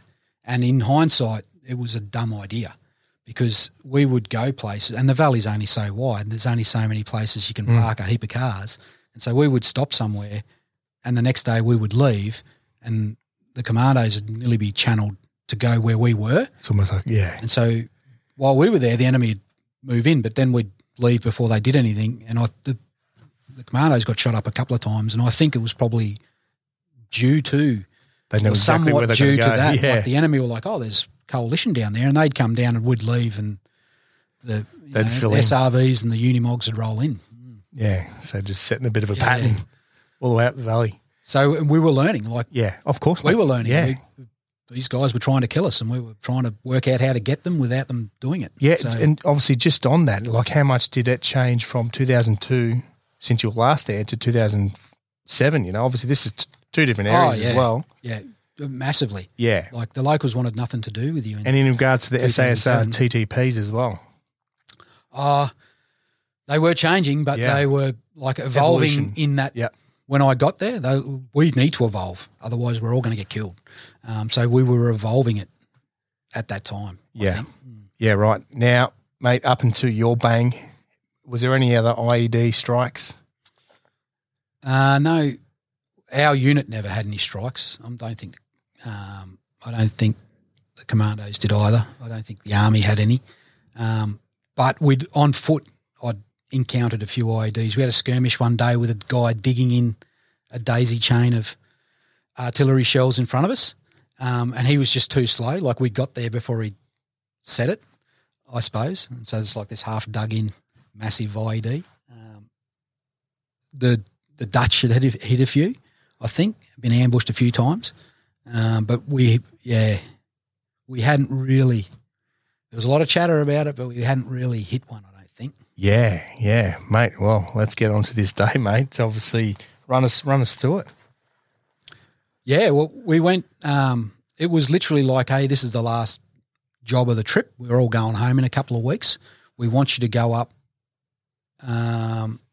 Kazurazgan, right up into Kazurazgan, and and there's an American base there with like 10 Americans on it and some Afghans, and they're actually getting like smashed. They're getting attacked regularly. The enemy have formed up in platoon size units, like frontal assaults. They're getting indirect assault daily, and they're like, go up there and see if you can clean some of those bad guys out. So we have no other means to get up there than drive. So we drive up and over the mountains and down the road, and then we operated out around there for I don't know, about a week or so, and commandos came up and did some big company sweeps up valleys, and we went in before them and did some overwatch on the hills and had some success and got some bad guys. And just before this, for me as well, I'd been the patrol 2IC for the whole trip, but my team leader had hurt his back, and so I was like, you can be the team leader now. I was pretty much qualified. I'd done my PC's course, I think, and I'd done sergeant's courses. I'd just not been promoted. I was still 2IC. And but when he went out of the field, I got another very senior guy to come to the patrol, which was awesome. He's probably more senior than me, but he's like, well, I'll just fill in this tail end Charlie for the last couple of weeks. And I was able to then bounce ideas off him, which was excellent. We went up, did these few jobs and got some bad guys, but it was time to go. It was time to go back to TK, and the only way to get back there was to drive again. And from Kazarizgan township to back to TK, there's like one road down the valley past Mirambad, I think it is. Yeah. And so you just drive down that one valley to get back, and the commando's like, we're actually taking this road because we've got more vehicles and it's a bit bigger. And there's like one other road, and it's up over this little goat track over the mountains, which was the way we'd gone in there. And so, well, we'll have to go on that road to get back. We don't really have a choice. And up until that point as well, I'm like, most of the time it was kind of decisiveness and speed, and like, you know, I've got a few traits that I think kept us out of trouble most of the time. And I was like, well, if we just go for it before anyone realises what we're doing, we should be fine. And probably the main concern was full on, the whole troop getting ambushed. I said to the troop commander, I think it might be a good idea if I take my team on foot the night before. So we'll patrol right through the dark, right through that night hours, through and out the other side of town and clear it and make sure it's all good. And then the next morning you guys can drive the cars down the road we've cleared. We'll jump on board in our cars on the back, and then we'll shoot over that mountain in that sort of one daylight hours. And that was the plan. The plan didn't really go to plan, as no good plan ever does. And we got some messages come over the radio sort of mid-morning. Hey, stop there. We want you to go down in this village. There's a high-value target there. Go down and chase them around on foot. And because we're not really very reactive, jumping out of cars, and people are watching us drive up and things like that, they didn't catch anyone that day.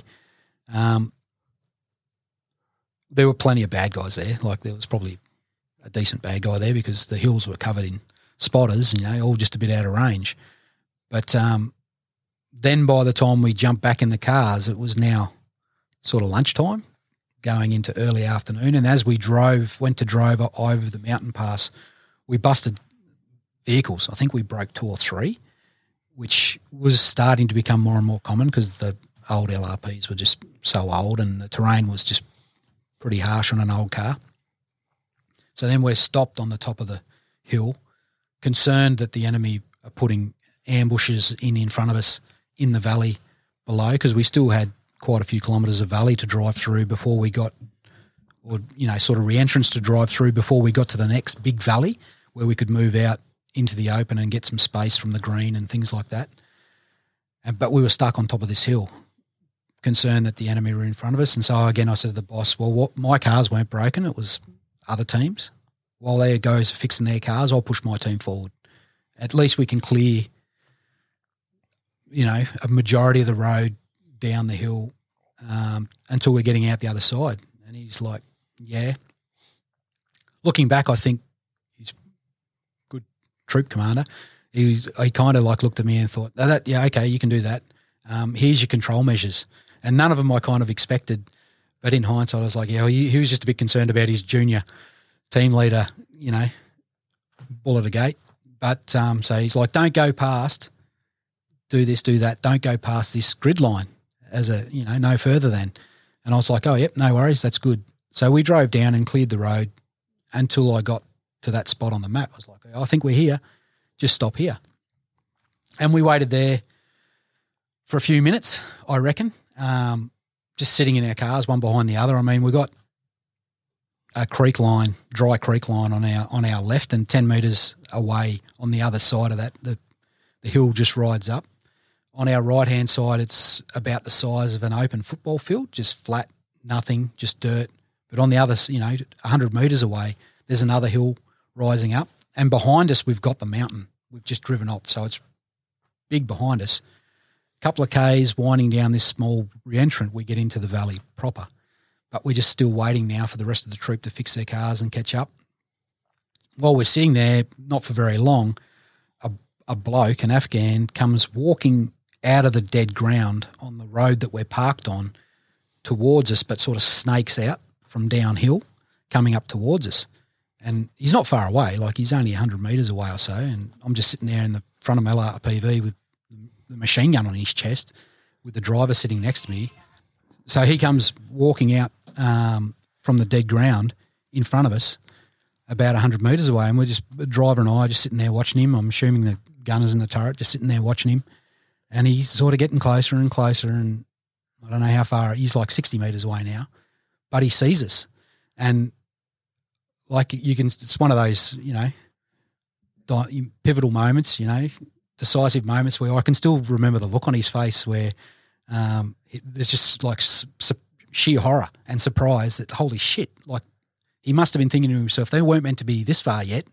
And so he's like looking at us just standing there, and he's got a big like Afghan clothing and everything, but he's got a big box in his hands, which straight away I've gone, what's going on with that massive box? That's SASR. No one walks around the desert with a box. And he's looking at us with surprise on his face. Like he's just been caught with his hand in the cookie jar. And then he bends down, like kneels down, puts his box on the ground in front of him and kneels down. And in my head, I'm like he's doing his shoes up, trying to do his shoes up or something. And I'm like, that's even more sus than carrying a box. They don't have laces on their shoes. What's this guy? Yeah, they have slip-on shoes. What's this guy doing? And so then he it's like all in slow motion. I don't know how long it took. He stands up and picks his box back up and like looks at us one last time, and then just a mad left turn and just starts speed walking off into the sort of the flat footy ground area that's just dirt. So he's got about 100 metres to go before he hits that little bit of a hill, and he could go over that hill, and I don't know where that goes. And I've like got a gun on him, and I'm like, that bloke is sus. He's a bad guy. I can't see a gun though. And I turned to the driver and I said, mate, you watching this dude? And he's like, yeah, that guy's sus. I'm like, let's go get him. Like, so the driver, starts the car up, puts her into gear, takes the handbrake off, and as he takes his foot off the clutch, like he'd done, 1,000 times, 10,000 times that trip, and the car rolled forward. It rolled 30 centimetres, if that. And that was just the next thing that I remember is the dust, like just being fully engulfed in dust, because those open cut vehicles, it was just everywhere. I couldn't see anymore. My whole world was grey. And the next thing I remember after that, like I actually remember immediately as soon as that dust went up, I was like, holy shit, I've just been blown up. Like it was the very first thought that popped into my mind, this is not good. And then the next thing I remember is I've got this visual picture even to this day of the car. Like I can see the whole car. Why can I see the car? Like I'm meant to be in the car. And I was looking back at it. I was airborne, I reckon, or I was. And I'm looking at the LRPV and fully loaded with fuel and ammo and everything. They're about 7. We had them at about 7 ton. It's like a couple of metres off the ground. And I'm like, wow, like that car's not meant to be 2 metres off the ground. I landed and tumbled down into this creek line, by this stage now, I'm looking back at the car, and the car's come back down and landed on its wheels again, and it's sort of bouncing. And I'm thinking to myself, if this is a complex ambush, like if the IED was the start and they're about to start shooting at us, I need a gun. And I remember looking back at the car, and we used to keep our M4s beside the seat in a little bracket. And the M4 wasn't on the car, but then I actually spotted it lying in the dirt beside the car. And I went to get up. I was like, I need my gun. I went to get up to go get my rifle, and I couldn't get up. And that was like the moment where I was like, oh, fuck, I can't feel my legs. Why can't I feel my legs? And I'm still in my mind going, I need a gun. So I went to grab my pistol. I was like, I got a pistol. I'll get my pistol out of my holster. So I went to grab my pistol out, and it was gone. Like it had been blown, because I just had one of those little Phobos holsters without a break or anything on it. And it had just been blown out. But it was on a lanyard, so I pulled the lanyard. My little handgun came up over a rock. It was like in the creek line behind a rock, and it pulled out from behind there on the end of the lanyard. And so I just then sat there with my gun waiting for the trouble to start. But, fortunately, I think in hindsight, which I didn't know at the time, unable to feel my legs sitting at the bottom of a creek line, that guy had just put – He only just set them. He'd only just set them. Like he hadn't even finished yet properly, and just like was out of there. And so while I'm sitting there, I'm like, is everything all right? That was sort of when I remember my first teammate from the car behind running past, and he was just running past to set security, puts the security in on the high ground beside us, and a minute or so later, a medic from the car behind gets to me and goes, mate, wow, like, you all right? And I'm like, no, mate, I'm not. And so they just like bit of first aid. How many blokes were in your car? 4. Four. Yeah. So what happened to the other guys? The driver got banged up. Yep. So him and I in the front of the car both got banged up a fair bit, enough to be evacuated out. Yeah.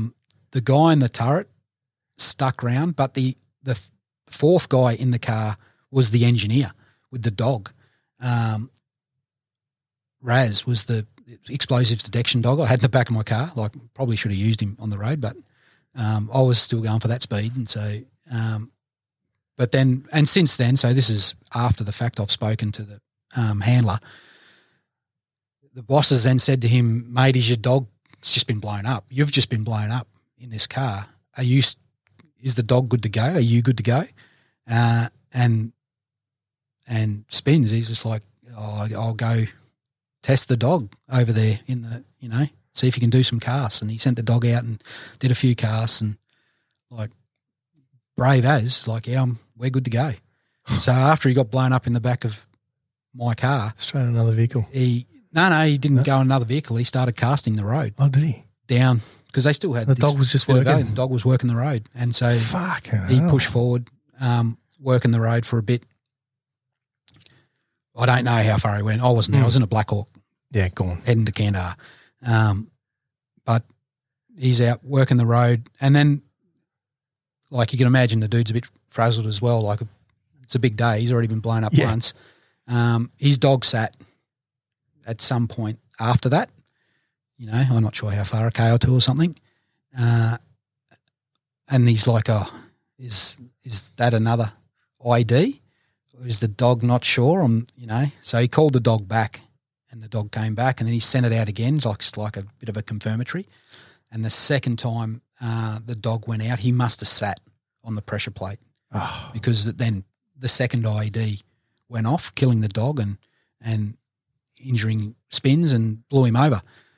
But still to this day, mate, I take my hat off to those engineers. How they were brave before that, and I saw them braver afterwards too. But phenomenal, yeah. Fuck. Well, what's that time frame between that first IED and second one? I don't know. Hours, maybe a couple of hours. Yeah, maybe not. So lose a dog, and he's injured again. Yep. Is he medevac that time? Well, they were trying to get back to TK anyway, so they didn't send a helo in to get him. He wasn't. He'd been blown up seriously, like twice, but he had no mad penetrating injuries or just a mad, probably a bit of concussion or whatever. Wow. Mate, shows you, I think he went, I'm not sure, I'm pretty sure he went back for another trip after. Oh, that. did he? Oh, shit. I'll have to try and track him down, mate. Get him on body. Yeah, might do. Yeah. Man, but just back to the dog as well, mate. Fuck. That's... Yeah, Raz is on the rock down at the War Memorial now where all the dogs were that got killed. You know, I've talked about it on previous podcasts, how many, lives dogs have saved. Yep. Obviously, we've lost a few dogs. Similar thing they've set on pressure plates, etc. But fuck, it's, I guess, better a dog than a soldier. I mean, I'm not sure if it was his first deployment. Raz had found a lot of stuff that trip. I mean, he was just purely find explosives. But he found a fair bit of stuff. Yeah, right. So quickly, in regard to the IED, do you know what hit the vehicle? Oh, they reckon it was probably a pressure cooker. Yep. One, what do they get? Like 10 kilo. 10 kilo in them, and it was remoted.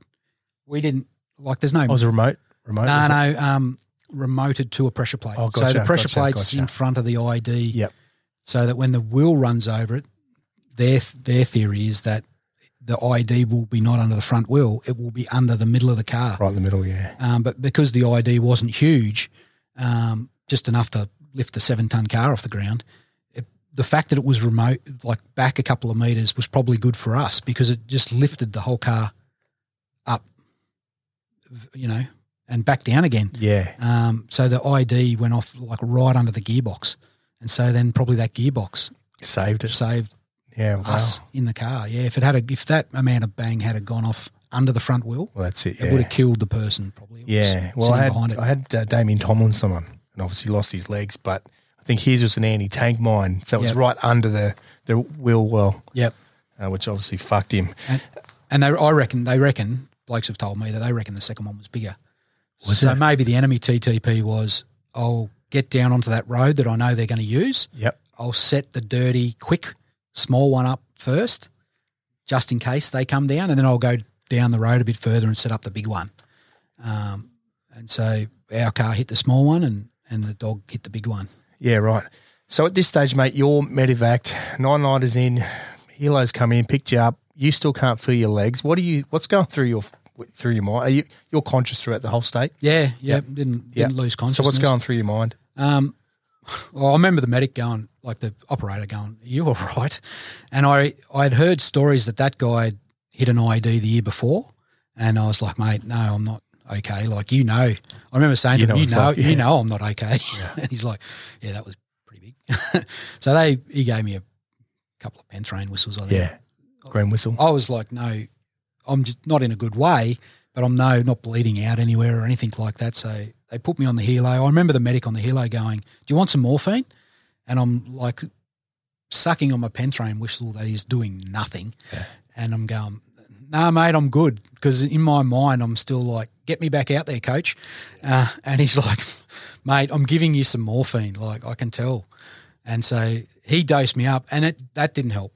I was in pain. And what was worse was once they got me to the hospital, they're like, "We just need to do some scans and, make sure your back's not broken and all this." And the manipulation, even just on a stretcher where I'm not moving around, just putting me in and out of machines, to this day is still some of the worst pain I've ever felt. Is this in TK? But it's upper body. Well, TK, they flew me to TK and they tried to treat me there, but the hospital, as good as it wasn't good enough. No, Bagram. So they literally went, "Get him back out to the flight line and get him down to TK." I remember one of the worst parts was in TK, they had the little ambulance and they could fit 6 stretchers in it. And so you're lying on a stretcher with the next stretcher above you hitting your nose, and getting me in was just torturous. They flew, got me from the flight line into the RAP. This is not working. Back out to the flight line, threw me to Kandahar, and down there, their machines were heaps bigger, heaps more impressive. Hospital was phenomenal. And then, 10 or so hours of, scans and testing and x-rays and all these, whatever the doctors do. And the doctor eventually came in and he goes, "Good news, Mark. You should get the feeling back in your legs. Yeah, I think it's just swelling." And the way he explained it to me then was just a shockwave going through your body. It's just mushed everything. And it's massive swelling in all your muscles and everything. And he's like, "That's just swelling on your spine. Takes away that sensation in your legs. Once the swelling goes down, you should be fine." And I was. It wasn't that long. I think it was like 24 hours later I was getting wheeled out of the hospital in a wheelchair, but I could walk. I could feel the legs. I could walk on crutches. Yeah. Yeah. And that was it, back to Australia. So I went back to Australia and did rehab. I think maybe it took me about 4 months or 6 months or so. Yeah. I did nothing for a month and then I'm ready to start PT. I can go to the pool. I can get on the exercise bike. I can work with the physio. Or, that then goes for another couple of months and it's like, right, I'm good. I'm ready to hit the gym. I mean, for the first 6 weeks, my body was purple just from the internal bleeding, like just in your arms and legs. Like I was just all purple. It was pretty funny from the back of my ankles to my neck, but no actual penetrating injuries was the good part. Yeah, shit. Far out. So at this time too, this is the end of 2007, a couple of commandos have been killed, Trooper Bobby Pearce has been killed, 2008, obviously casualties start piling up, especially just wounded in action. The next deployment, a couple other mates of mine, a friend of mine that did selection in Rio with me, they drove over an ID as well. Yeah. And their picture, I had it in that last point and shoot, like missing everything from the driver and the crew commander forward, like the motor's gone because their ID went off under the motor. Yeah, and mostly those guys were fine. A couple got discharged with injuries, I think, but a couple stayed in. Yeah. Yeah, right. So where's your mind at? You're doing a bit of rehab, getting back into got to get myself fit, fight and fit again. Good to go back. Yep. So you eventually get fit again. What's the deal? Yeah, got fit again and got put on the next deployment. So this is your third rotation to Afghanistan? Yeah, 2008. 2008. And I had a slightly different job, so I went back over and it wasn't that kinetic sort of gunfighting role. So, I think it sort of slipped under the radar a little bit with the docs probably. I was like, yeah, I'm good to go, doc. And he's like, touch your toes and, yep, you're good to go. And so off I went. Yeah, right. So 2008. Back into the system. 2008, did another deployment. 2009, I think I was back on team. Yep. Again. And back to 2008, Donaldson gets his VC. Gets his VC that year. Up past Karazora's going. McCarthy's killed. Signal and McCarthy's killed. I was there. I think we did the outer cordon for it, just near Kudos. Yep, another ID. Yeah. And it was then Harry Moff's written about it in his book as well, that everyone's going like, we've got to get rid of these cars. Like we can't. Got to fly everywhere. Yeah, we just can't keep driving around like this. Yeah. Like, we've got to adapt. Same as 2 Commando, mate. They obviously started flying everywhere. Yeah, we all did. We had to adapt. And obviously a couple of fucking fallen angels, obviously, for the 2 Commando side of things, poor bastards. And, so obviously that trend, everything changes for you guys. So you do that deployment 2008, 2009, you're back on Tag West. Yep. Yeah, and they, like, I think at that time they were building. That was right around the time that Commandos are going to stand up their Tag East and this is, you guys take care of this stuff and they'll take care of this other stuff over East. And so the tag role had changed heaps from then to it was in 2002. So we got to do we had more scope to do more good training because we didn't have to be – our recall wasn't so stringent, I suppose, because we weren't the only ones holding it anymore, I think. Yeah. So it just break it down for, even blokes like myself, obviously got East, 2 Commando. I'm not sure what it is now, but back in, I guess, your day, it was just a – yeah, well, they sort of mirrored each other a little bit with a lot of around that 2010 onwards with a lot of very similar skills. I mean, both units had the capability to rescue hostages, which is a massive it's a massive deal to go from, we've got a unit and we're able to assault that building. So we've got a unit that's able to assault that building and rescue the people inside. I mean, that's a whole next level of training to be able to do that. But both units at that stage were now starting to hold that. And so then the higher up army were able to then delegate bits off the sides of it. Well, you guys do that and you guys do that. It's kind of the same, but you guys take care of this weird bit off that side and, you blokes take care of this. And so there was a few other different roles. Ever trained together? No, never. No, I don't. But obviously, so. Well, we did on random courses. Yeah. Obviously, subject courses and stuff. Course, we're doing infantry subject courses, sub 2 for infantry, and if you might be on a JTAC course or you might be on a language course, but not, hey, we're going to do this exercise. Yeah. And we're both going to be clearing the house, same house yeah. at the same time. We didn't do that. I probably even exercises what we both went and did. But I suppose it's to some degree, it's like going, hey, we'll get Charlie Company 2 RR and Charlie Company 1 RR to assault the same hill at the same time. Yeah. Like they haven't really trained up together and worked together all the time. They don't like each other either. Yeah. Oh, there's a bit of rivalry. But it kind of wouldn't have worked. Yeah. Yeah. Yeah. Yeah. A lot of people. I mean, in Afghan, for example, I did heaps of ops where, you know, I'd sniper heavy teams, and so we'd run Overwatch for the commandos doing, you know, attacks through sweeps through villages or whatever they were doing. So we certainly worked together at times, but only if if they needed us to. Yeah, yeah, of course. We like, you know, I think special forces in general, and especially us, we thrive in small teams. Of course, yeah. So if we don't need 100 blokes to do something, a job that can take 6, let's just get the 6 guys. Exactly. More food as well. More food for you. Get a better mess. Mate, so 2009 you said a little bit of back on that CT side of things, black roll as they call it. Yeah. Where's your mind, mate? Obviously you're... Well, I'd even still, like, a couple of years after getting blown up, I was still, like, improving. It was quite phenomenal how weeks after your recovery is dramatic. But years after, you're still recovering. It's just not as dramatic anymore. But I would wake up, you know, and literally go to the gym and do a workout and go, I feel better than I did a month ago, because it's just taking so long to retrain your body up, I suppose. I was kind of like, my kids have moved back over east, and I'm not 100%. Like, I don't think I can keep jumping through windows of houses, and this body armor is really heavy. I think I'll hang up the boots and go do something else. And so that's mid to late 2009. That's what I did. Yeah. Yeah, right. So that was it. You just like, fuck it, I've had enough. Well, you know, like, I'll do something else. What's next? What's the next thing I can do? Yeah. And I just happened to tell a mate of mine who was working in Afghan, I think I'll get out. And he's like, oh, what are you going to do? And I'm like, I don't know. You know, got any ideas? And he's like, yeah, bloody oath, come work for me.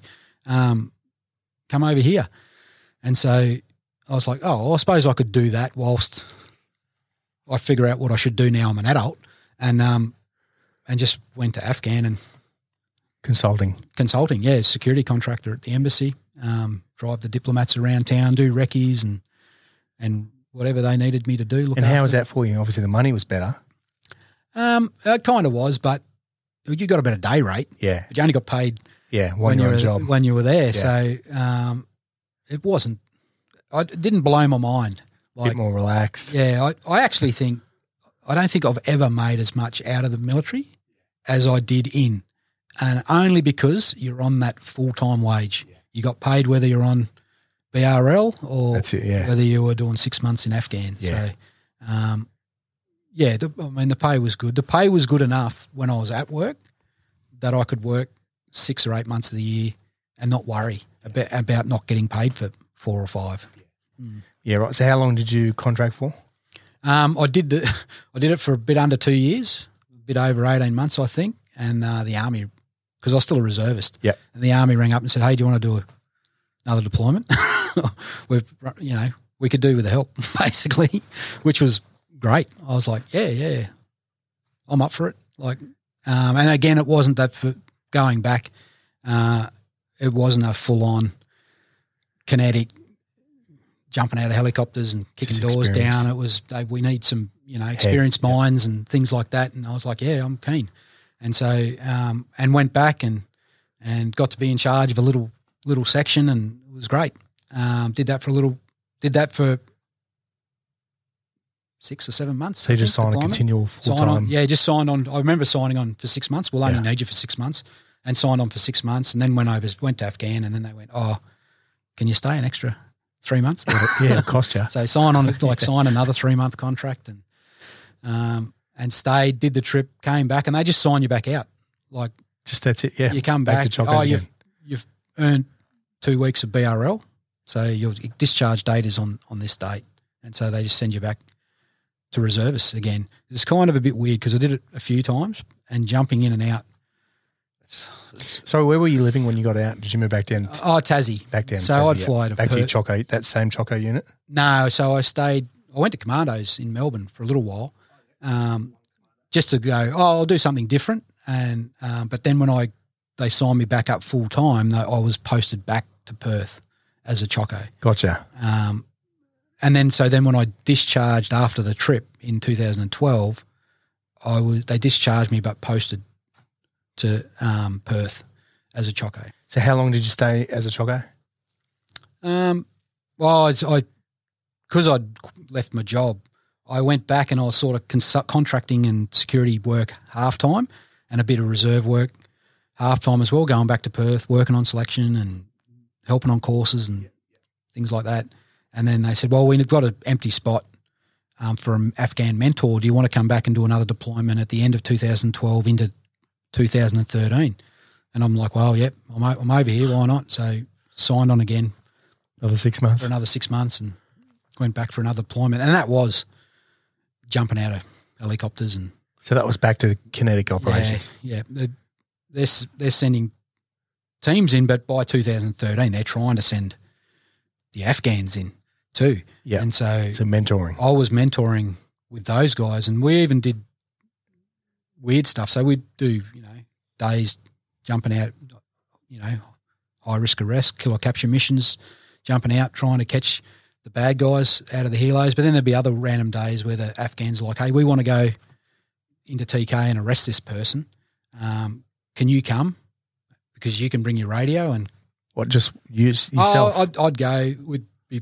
We'd be pretty light on because there'd be just a couple of yous, 80% Afghans, and there'd be me, and I'd take a SIG, and I'd take a medic, and an engineer.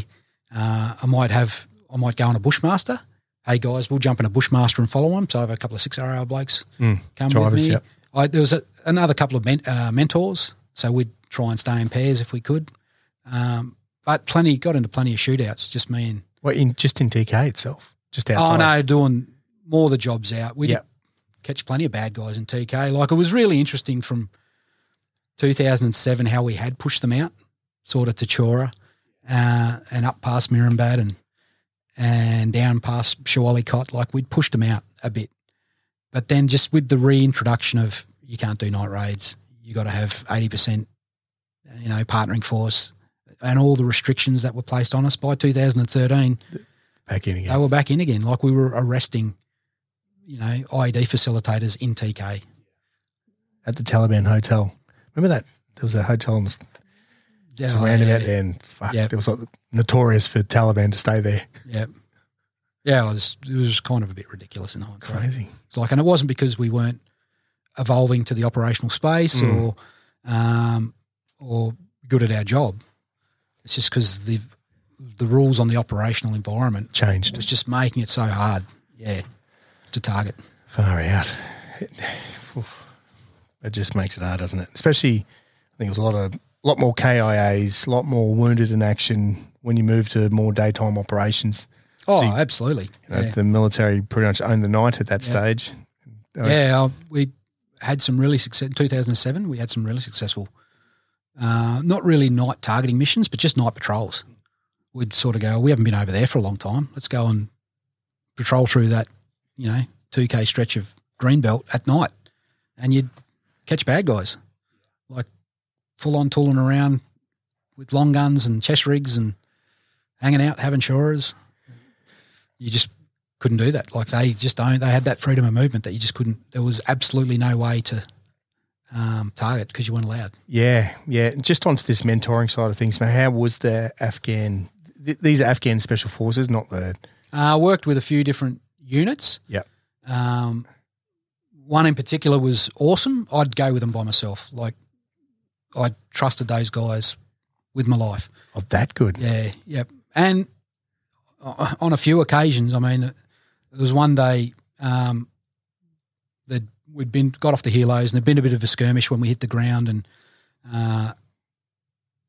one of my Afghan mentors, because I'm like got my guys, I got 10 guys and me, and we're off on the, the western flank a bit. We're off on the right flank of the actual assault force moving into this village, and one of my Afghans comes up to me and goes, sort of, Mark, and that's the end of his English, grabs him by the shirt, come with me, and then I'm just like following him off. I'm like, well, what do you want to show me? Where are we going? To the point where I'm like, I'm a bit uncomfortable. We're getting too far away from the rest of the troop, and but happily follow those guys off. He sent me into a building, and there was a civvy in there that had been hit in the crossfire. So it's like, you go in there, first aid, you treat him. So we treated him up and casevaced him out and sent him off to hospital. But yeah, I'd follow those guys. They'd look after me. But then there were some others. There was a couple other units. I was saying that we worked in pairs normally as the mentors. There's a couple other units that I wouldn't go and do that with those guys. I'd be like, hey, come with me, mate. Like, we got to go over here and check this stuff out. I'd go with those guys and me. And a couple of standoffish situations where you're arresting some bloke and his wife won't let him leave the house, and then she's attacking you, and then the police are getting angry at you because there's a woman hitting you, and it's like just difficult situations. Especially during that 2012, 2013. By that time, there's already been those green on blues, plenty of, and we've lost 5, 6, 7 Australian soldiers have been killed. Yeah. And you're trying not to. You're trying to build rapport. You're trying to build trust. You're trying to not go, hey, mate, I don't like you. I don't trust you, but we've got to get this job done. So a lot of the time it's like your long gun's just slung, and if this guy draws on me, I'll just have to do my best. Yeah. Pistol. Fuck hell. But it's a bit dramatic, I suppose. Like, I was happy with all. I was never in a situation that I didn't think I could handle. If I thought it was a shitty situation, I'd take a mate with me. And 9 times out of 10, if I was working with the crew that I loved working with, it was great. Where are we going? Yeah, these guys are good. That's awesome. So you do that 6-month contract, mate. Army signed you off again. Yep, thanks for your time. Yeah, thanks for your time. Might give you a call in a year or two. Here's your 2-week bonus, and off you go. And then back to Kabul, just turned around. I literally flew back to Australia, dropped my Army gear off, got discharged, and got on a Emirates flight. Back to Kabul. So back to the embassy. Yep, PSD staff. Yeah. How long? What year was that, sorry? So I sort of finished up with that. And I'd started doing a lot of random stuff around then. So I finished up in 2016 with the security work. But between sort of 2013 and 2016, while I was still flying in out of Kabul earning a living, I'd started my trekking business in Tassie.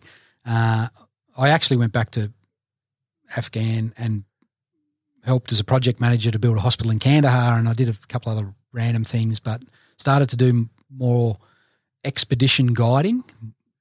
It's more accurate than security work, where I was taking people overseas to do some research, or they just wanted to go and do some adventurous sort of travel stuff. So this is point assist.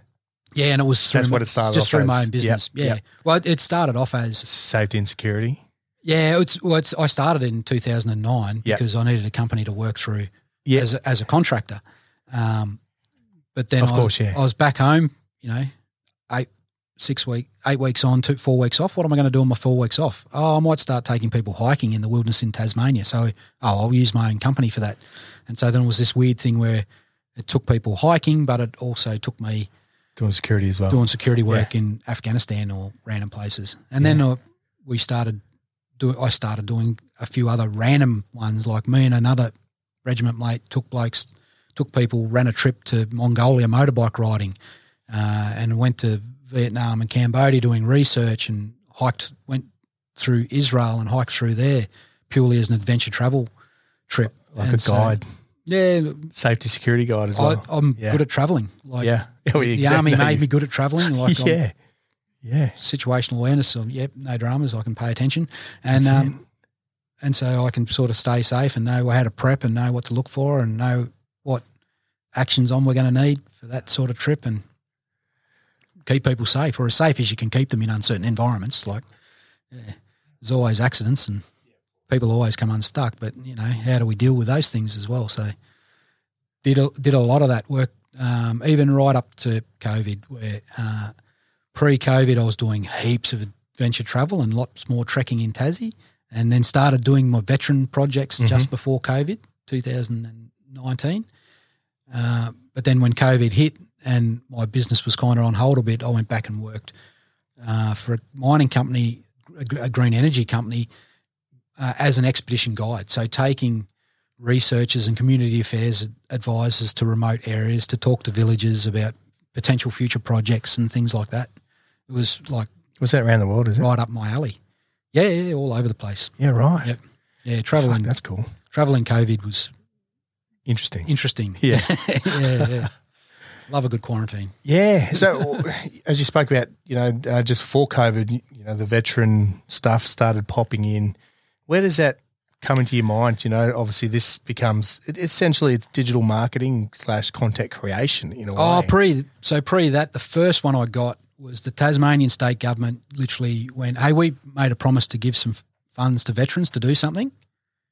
Are there any veterans out there with any ideas of what they'd like to do? And I could see a lot of non-veteran businesses in Tassie, because it had to revolve around tourism and the wilderness and training, and there was a lot of non-veteran businesses going, oh, we'll take that money and train veterans. And I was like, I actually, this is like a good bit of coin that veterans could use. I think we could run.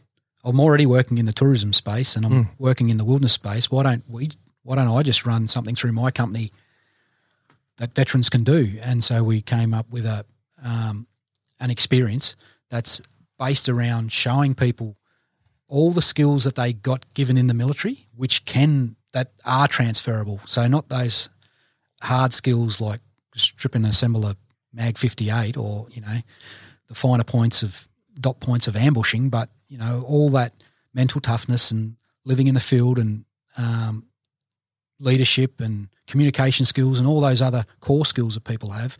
Let's show them all those skills that they do get, because when I first got out of the military and I was a patrol commander in the SAS, I remember someone asking me, oh, what skills did you learn in the military that are transferable? And in my mind, my immediate response was, oh, I don't think any. Like, there's not much use for demolitions in Tasmania.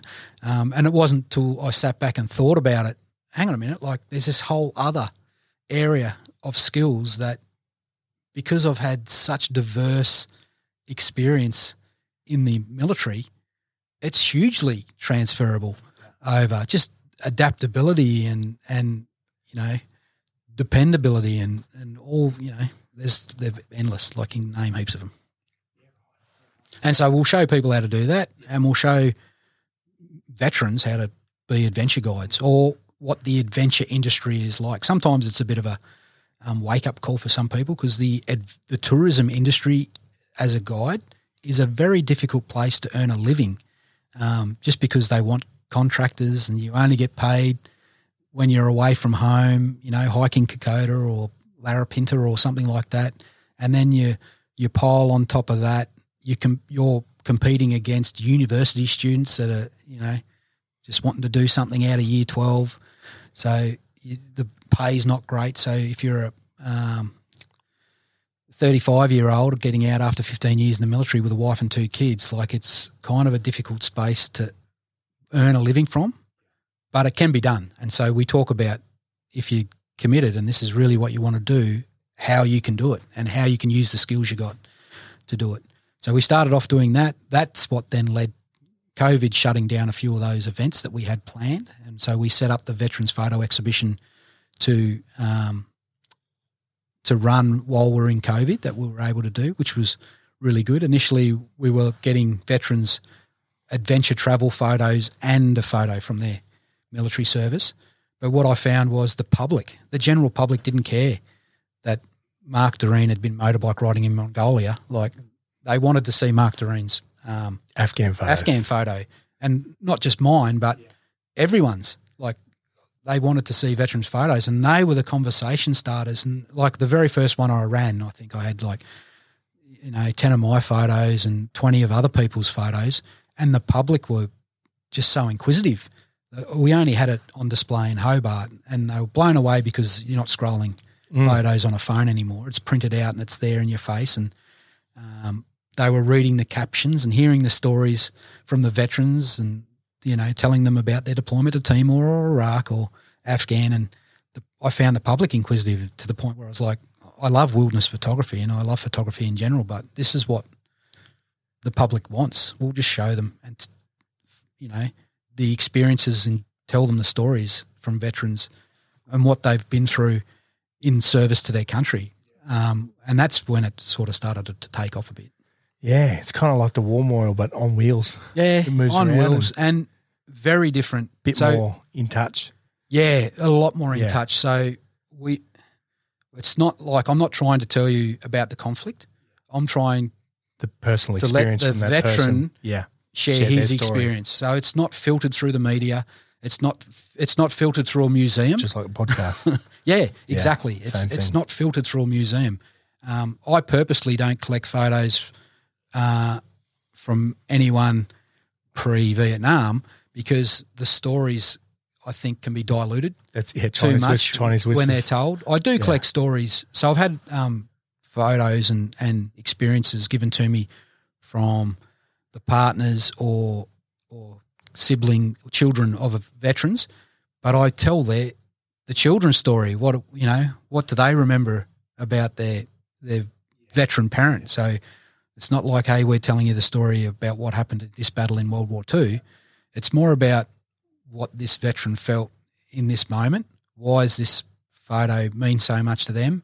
And so you quite often don't get as many. You do get some epic stories, people getting blown up and shot at, and I call them crowded hours. Like they're those moments in life that change you as a person. But even now, whether you call them decisive moments or experiential densities where you get a whole lot of experience in a really short amount of time, makes you change how you see the world. I love them because it leads into conversations around so what is a positive experience? What is a negative experience? And so I tell the story of getting blown up to any non-military person, or talk about my friends who I remember fondly who aren't with us anymore because they got killed in Afghanistan. Everyone immediately thinks it's traumatizing and that it will be a negative experience, whereas that's not the case to me. Like a lot of the experience are positive because I've taken the time to sit back and learn how those experiences have made me a better person. I'm not physically as good to go as I was when I was younger. I mean, age is always going to eat away at you, but getting blown up and doesn't help. And you're injured and your legs blown off in war is not good either. But quite often, if you take the time to understand the knowledge you've learnt, it might be just about life and your purpose in it, or it might be what you've learned in another area, which can once you can outweigh the positives, can outweigh the negatives. Like it becomes a positive experience. I say to everyone, like a positive experience doesn't just manifest itself because you want it to be positive. Like if you've been injured in war and you're not better off for it, it's a shitty negative experience. But if you're able to go, well, this is what I've learnt out of that, and that's worth more than the health, the fitness I had before the incident, then that decisive moment, crowded hour, whatever you want to call it, is a positive experience to me. Yeah, exactly, mate. Exactly. It's almost like that old SSM, wise and old. Yeah. They know shit, mate, from experience. That's it, mate. He knew. You can learn from books, go to university. I mean, it's important. Before you go and climb mountains, it's always good to, get a bit of training on the best way to climb mountains. It might prevent you from falling off the mountain. But you can't just read books and think you're an expert. Practical. That's knowledge. You can get knowledge out of books, but you can't get understanding out of books. It's not until you can combine the knowledge with the experience that you're going to get wisdom. Yeah. That's my belief. I'm with you, mate. Yeah, because you get a lot of those counter-terrorism experts these days on the news and they're like, mate, you're a geek. I mean, and a lot of those guys are very well read and they've had a lot of conversations. Conversations, that's about it. And that's great. They probably have some amazing insight and knowledge, and that's good. Also, we don't want some dude that's just been shot at heaps. Yeah. He might have he needs some knowledge, a lot of experience, but it's lacking a bit of the knowledge. But the expert is the guy that's got both. Yeah, exactly, mate. Right. So, mate, we've been chatting for almost 2 hours and 15 minutes, mate. It's been epic. It's been fucking good, mate. Yeah, mate. Just to hear your story. Obviously, now this is the man behind these veteran expos and everything that's going on, and I think everyone's seen it all across Facebook and Instagram, obviously, and you've got many more planned. Yeah, it's next year, August, September, October. We're going to be travelling around the country. Oh, so yeah, right. Like super a tour excited about that. Yeah, I'm still collecting photos and stories from veterans, and then I've got a heap now that I'd actually like to still show again because they've only maybe been seen in Tassie or Canberra or something like that. So I've got an opportunity now where I can collect some more and also do a best of. Like, would you do artifacts as well? Would you? I've had a lot of people say that as well. You could do the artifact, but you need the story. Well, like I think if it's a picture of a dude like yourself with your mufti hat. Yeah, you know what I mean? That hat. Just put that next to your. A couple of Anzac days ago, I did a here's 25 items from my military career. It's still one of the most followed things I did on the internet because I just posted like footballs and knives and Dixies and shit. Yeah, like all stuff that I've just still got in a trunk. At home. Yeah, right. But the stories behind them too. People exactly far out. The pack of cards from Baghdad that had the I've got a pack at home top too. 50 people they wanted on and stuff. Saddam. Afghan money. I've got billions of dollars in Afghan currency at home. I think you're rich. All outdated and not used anymore, mates. Again, just for the listeners. Everything you post, especially when it comes to these veteran expos, I'll put it all up on my socials as well. Yeah, thank you. See it. But, mate, just to tie off the podcast, a couple of final questions. Mate, first question, what advice can you give to people just to keep on keeping on, complete any goal they set their mind to, just to crush it in life? Yeah, I mean, don't underestimate the power of that contemplation. So experience is the best way, I believe, to improve as a person. But you just can't go do stuff and think it'll just make you better. You got to do stuff and then you got to learn from it. And the learning from it comes when you dissect it. How did I perform and what went well, your sustains, improves and fixes and what went well and what didn't. And then the cycle's complete when you go and get another experience that's a bit harder, that makes you work a bit harder, and just keep doing things. Like you'll get to the end of your life and you'll have a lot less regret. Yeah. Yeah. And just quickly, mate, I think one thing we missed, just going back to you being a DS, obviously seeing what it's like for a young dig to go through selection. Obviously you went through it, become a DS and you understand. So any advice for any young dig out there that's wanting to get out west or maybe to commando to get past, through the barrier, through their selection, through the Rio? Well, definitely for those guys, but I do a fair bit of writing. I think I might even nearly have a book one day. And one of the chapters in it, commit to the experience. Like, doesn't matter what it is, whether it's big or small, whether it's a 2-day mountain climb or whether it's the SAS selection course. Like, if you're going to go do it, go do it and see it through to the end. And, if you get, try not to get broken on it. But if you get broken on it and that's what puts you out, well, that's what puts you out. Like I grapple with the quitting, sort of the mindset when you decide to do something. Like, see it through. Yeah. Just do it. Yep. Just do it and get it done. And there's a whole lot of areas around that you can work on to build that determination. Why am I here? And what got me doing this in the first place? And having good people around you. Like, there's a million things that can help you. But if you wishy-washy, I might go and look at this and I don't know if I'll make it. Like, you won't make it. Especially when you do anything hard. Yeah. And almost it transfers into, when we leave defence and move into the civilian world, because what I've noticed, a lot of guys, even like ourselves, turn into introverts. There's a period where you just go through, I want to go see, your mates will go, come out, boys, let's go out with the boys. And you're like, oh, no, I've got something else to do. You don't have nothing else to do. Yep. Just get out. Yeah. Get out and go do it. Yeah, I can't comprehend blokes that get out of the military and think that their best years are behind them. Like, it's just that was a stepping 9 stone. times out of 10, it's the first half of your life. Exactly right. Yeah, you mightn't be able to run 12 clicks and pack and webbing like you used to, but you're a lot smarter. Yeah. You've got wiser. A lot more understanding. You're a lot wiser. Like there's a lot of amazing stuff you do. And I would just say to guys, just do something. Find that next hobby, which could be just simply that, or, even better if it's there's some real purpose and you've got passion for it. Yeah. And just give something a run for 12 months and whether it's whatever it is, playing an instrument, bloody whatever, mountain climbing, yep. Doing up your 4-wheel drive for a crossing of the Simpson Desert. Yeah, that's it, mate. Yeah, do whatever you want to do. Pick a project and start a podcast. And immerse yourself in it. Start a podcast. Do whatever. Get involved in some storytelling. Exactly. You'll improve society. Exactly. Like there's real purpose in that. Yeah. There's real purpose. I commend you on what you do because there's real purpose in this. Yeah. I think sharing real stories. The stories Unfiltered. from the first responders, from the people that have lived the experience, like it makes society better. Yeah. It builds empathy in everyone. And understanding. Yep. Yeah. Mate, second question now. We kind of spoke on it before. What is the plans for the future? Yeah, well, as we've been saying, I'm not getting any younger and I'm sort of toting a few injuries around.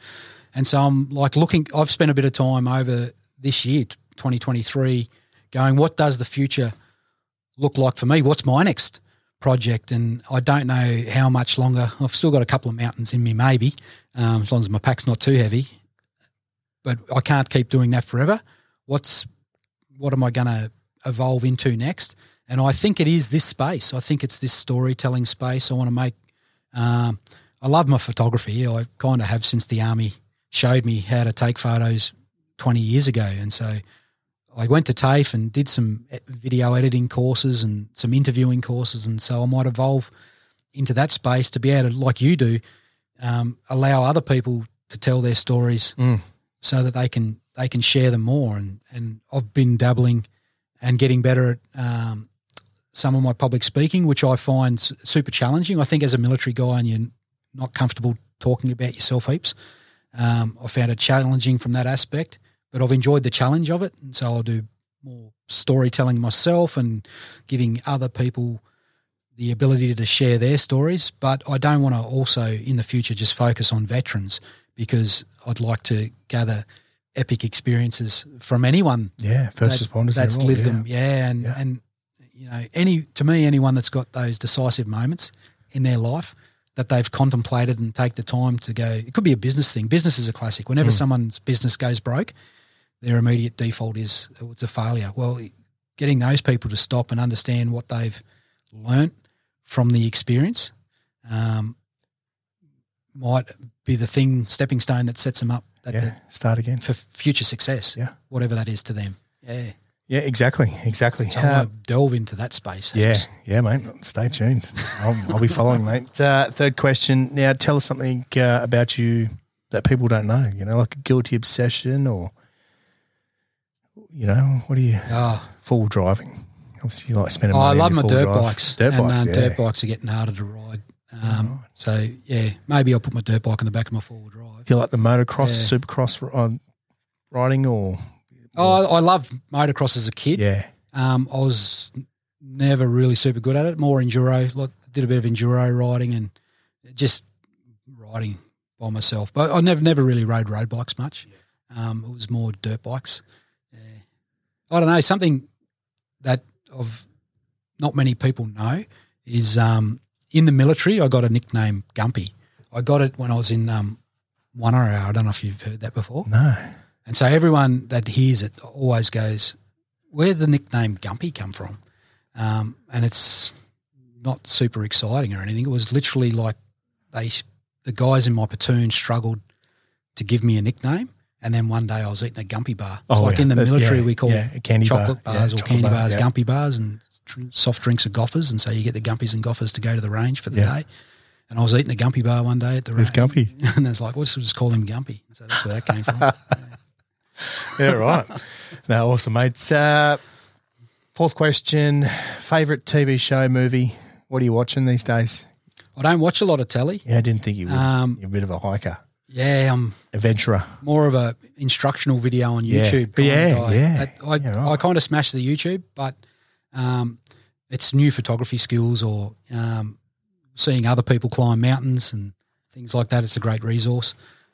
I sort of hit the Sons of Anarchy when I was working overseas a lot, and a few of those like that. I think I watched that Punisher one. Yeah, that was good too. Yeah. No, I don't watch. He's got a good podcast now, John Bernthal. Yeah, I've listened to a couple of those episodes. I smash it. Well, that's audio books and podcasts. Yeah, the audio book is because I'm not a great with my reading, writing, and arithmetic. Yeah. So audio books. Yeah, I'm the same. I smash them out all the time. Yeah, right. Driving and podcasts. I love podcasts. Yeah. For the same reason, I think they're just a shorter version. I'll have to link you up with a couple of these. Old mate Castaway had him on the podcast. He was on a lone TV show. Oh, yeah. Local guy, lives here in Newcastle. So another mate of mine, I'll give him a plug, he's got a book out, Luke Richmond. He's an adventurer and they're mates, I think. Oh, there you go, yeah. And I just had a 2 SAS guy. He was Gurkha. Oh, yep. And then he was like one of the first 2 Gurkhas ever to join the SAS. Yeah, right. And he's he's Chris Tharpa. Is the guy that did the video climbing all the mountains? That's another guy. That's another guy. Yeah, I definitely want to get him on. But Chris Tharpa, just had him on podcast. And yeah, mate, he's the same. They're amazing blokes. Oh, mate, this guy does Mount Everest. And we talk about tough, shits and giggles. Like they're tough. Yeah. Crazy. Mate, music, last question. Favourite artists? What are you're cruising in the full drive down the freeway.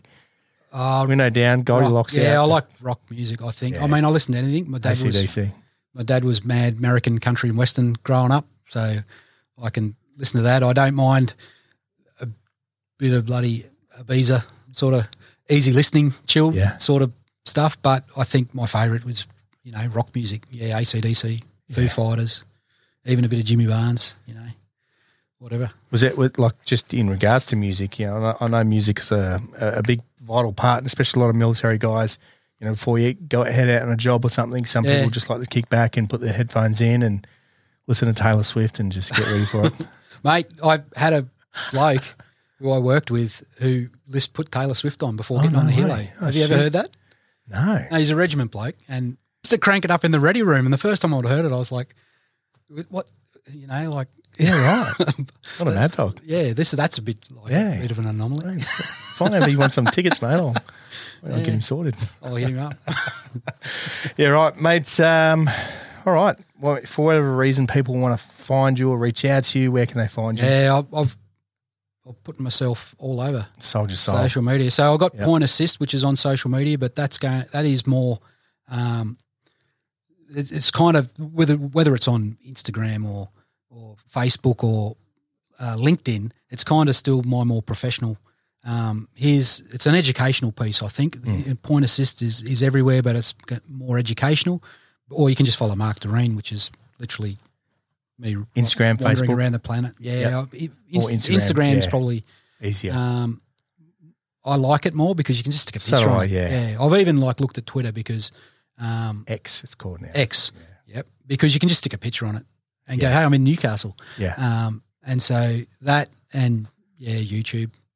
The YouTube's a bit harder though because you obviously takes. But that's what you're going to start getting into now, isn't it? More YouTube, more content. Editing and that. Yep. But Instagram, LinkedIn, YouTube. Yeah. Well, there you go. Reach out. On there, Mark Direen or Point Assist. Yeah. Either. Yeah, definitely. Both. Yeah, that's it. Point Assist, and definitely keep an eye out for the next exhibition, and you can submit your photos. Yep. I'm sure there's the point and shoot that all goes on Point Assist. I'm sure there's plenty of guys out there with photos that need to be seen. Yep. This is what I want to get through to a lot of veterans' heads right now. This stuff needs to be seen. Some of it doesn't need to be seen, but majority of it needs to be seen. Yeah, those and even the tough experiences, they need to be processed. Yeah. And if nothing else, that you're able to talk about your partner with it or show your kids and discuss it with them. They are. There's a lot of get the stories really out. purposeful, meaningful stories out there that you can share. They're good. Yeah, exactly. Mate, again, really appreciate you coming into the studio and sharing the story, mate, because it's been absolutely hectic. Again, mate, we've been trying to line this up for months. Finally got it done, and, mate, yeah. Thanks for taking the time, mate. I actually, with all the people that you've had on this podcast, I feel super humbled. There's some absolute legends in that list, so keep up the good work. Yeah. No, I appreciate it, mate. Awesome. But, yeah, again, thank you, and, yeah, mate, we'll stay in contact and whatever you need, and any help you need, likewise, reach out. Too easy. Yep. Thanks, mate. Appreciate it. Wait. Now, quickly, just before you go, I want to tell you about 3 Zeros Coffee. Now, as you know, I like my coffee how I like my men, long and black. However, lately, I've moved into the cold brews. I'm loving it, obviously, because the weather here in Australia at the moment is quite hot. So what I've been doing is using the Seasoned Campaigner pour-over filter bags. Literally rip open the packet, put the filter bag over my coffee mug, a few ice cubes, pour in some hot water, let it cool down, add a sugar or two just to make it sweet, and I fucking love them. Honestly, you get the kick that you need out of the caffeine, and the taste is great. So if you want to get yourself a supply of coffee, head over to 30scoffee.com.au. From there, you can choose whatever you want. You've got the beans, you've got the pour-over filter bags, you've got some merchandise. And just to let you know that a percentage of their sales is forwarded to organisations that support first responders. So while you're getting your coffee, you're doing a good deed by getting some of this money to the first responders and where it needs to go. While you're there, don't forget to use the discount code 3ZLimits. Now, look in our bio, you see that discount code, use it, get your discounts. So again, jump on to 30scoffee.com.au and grab yourself a supply.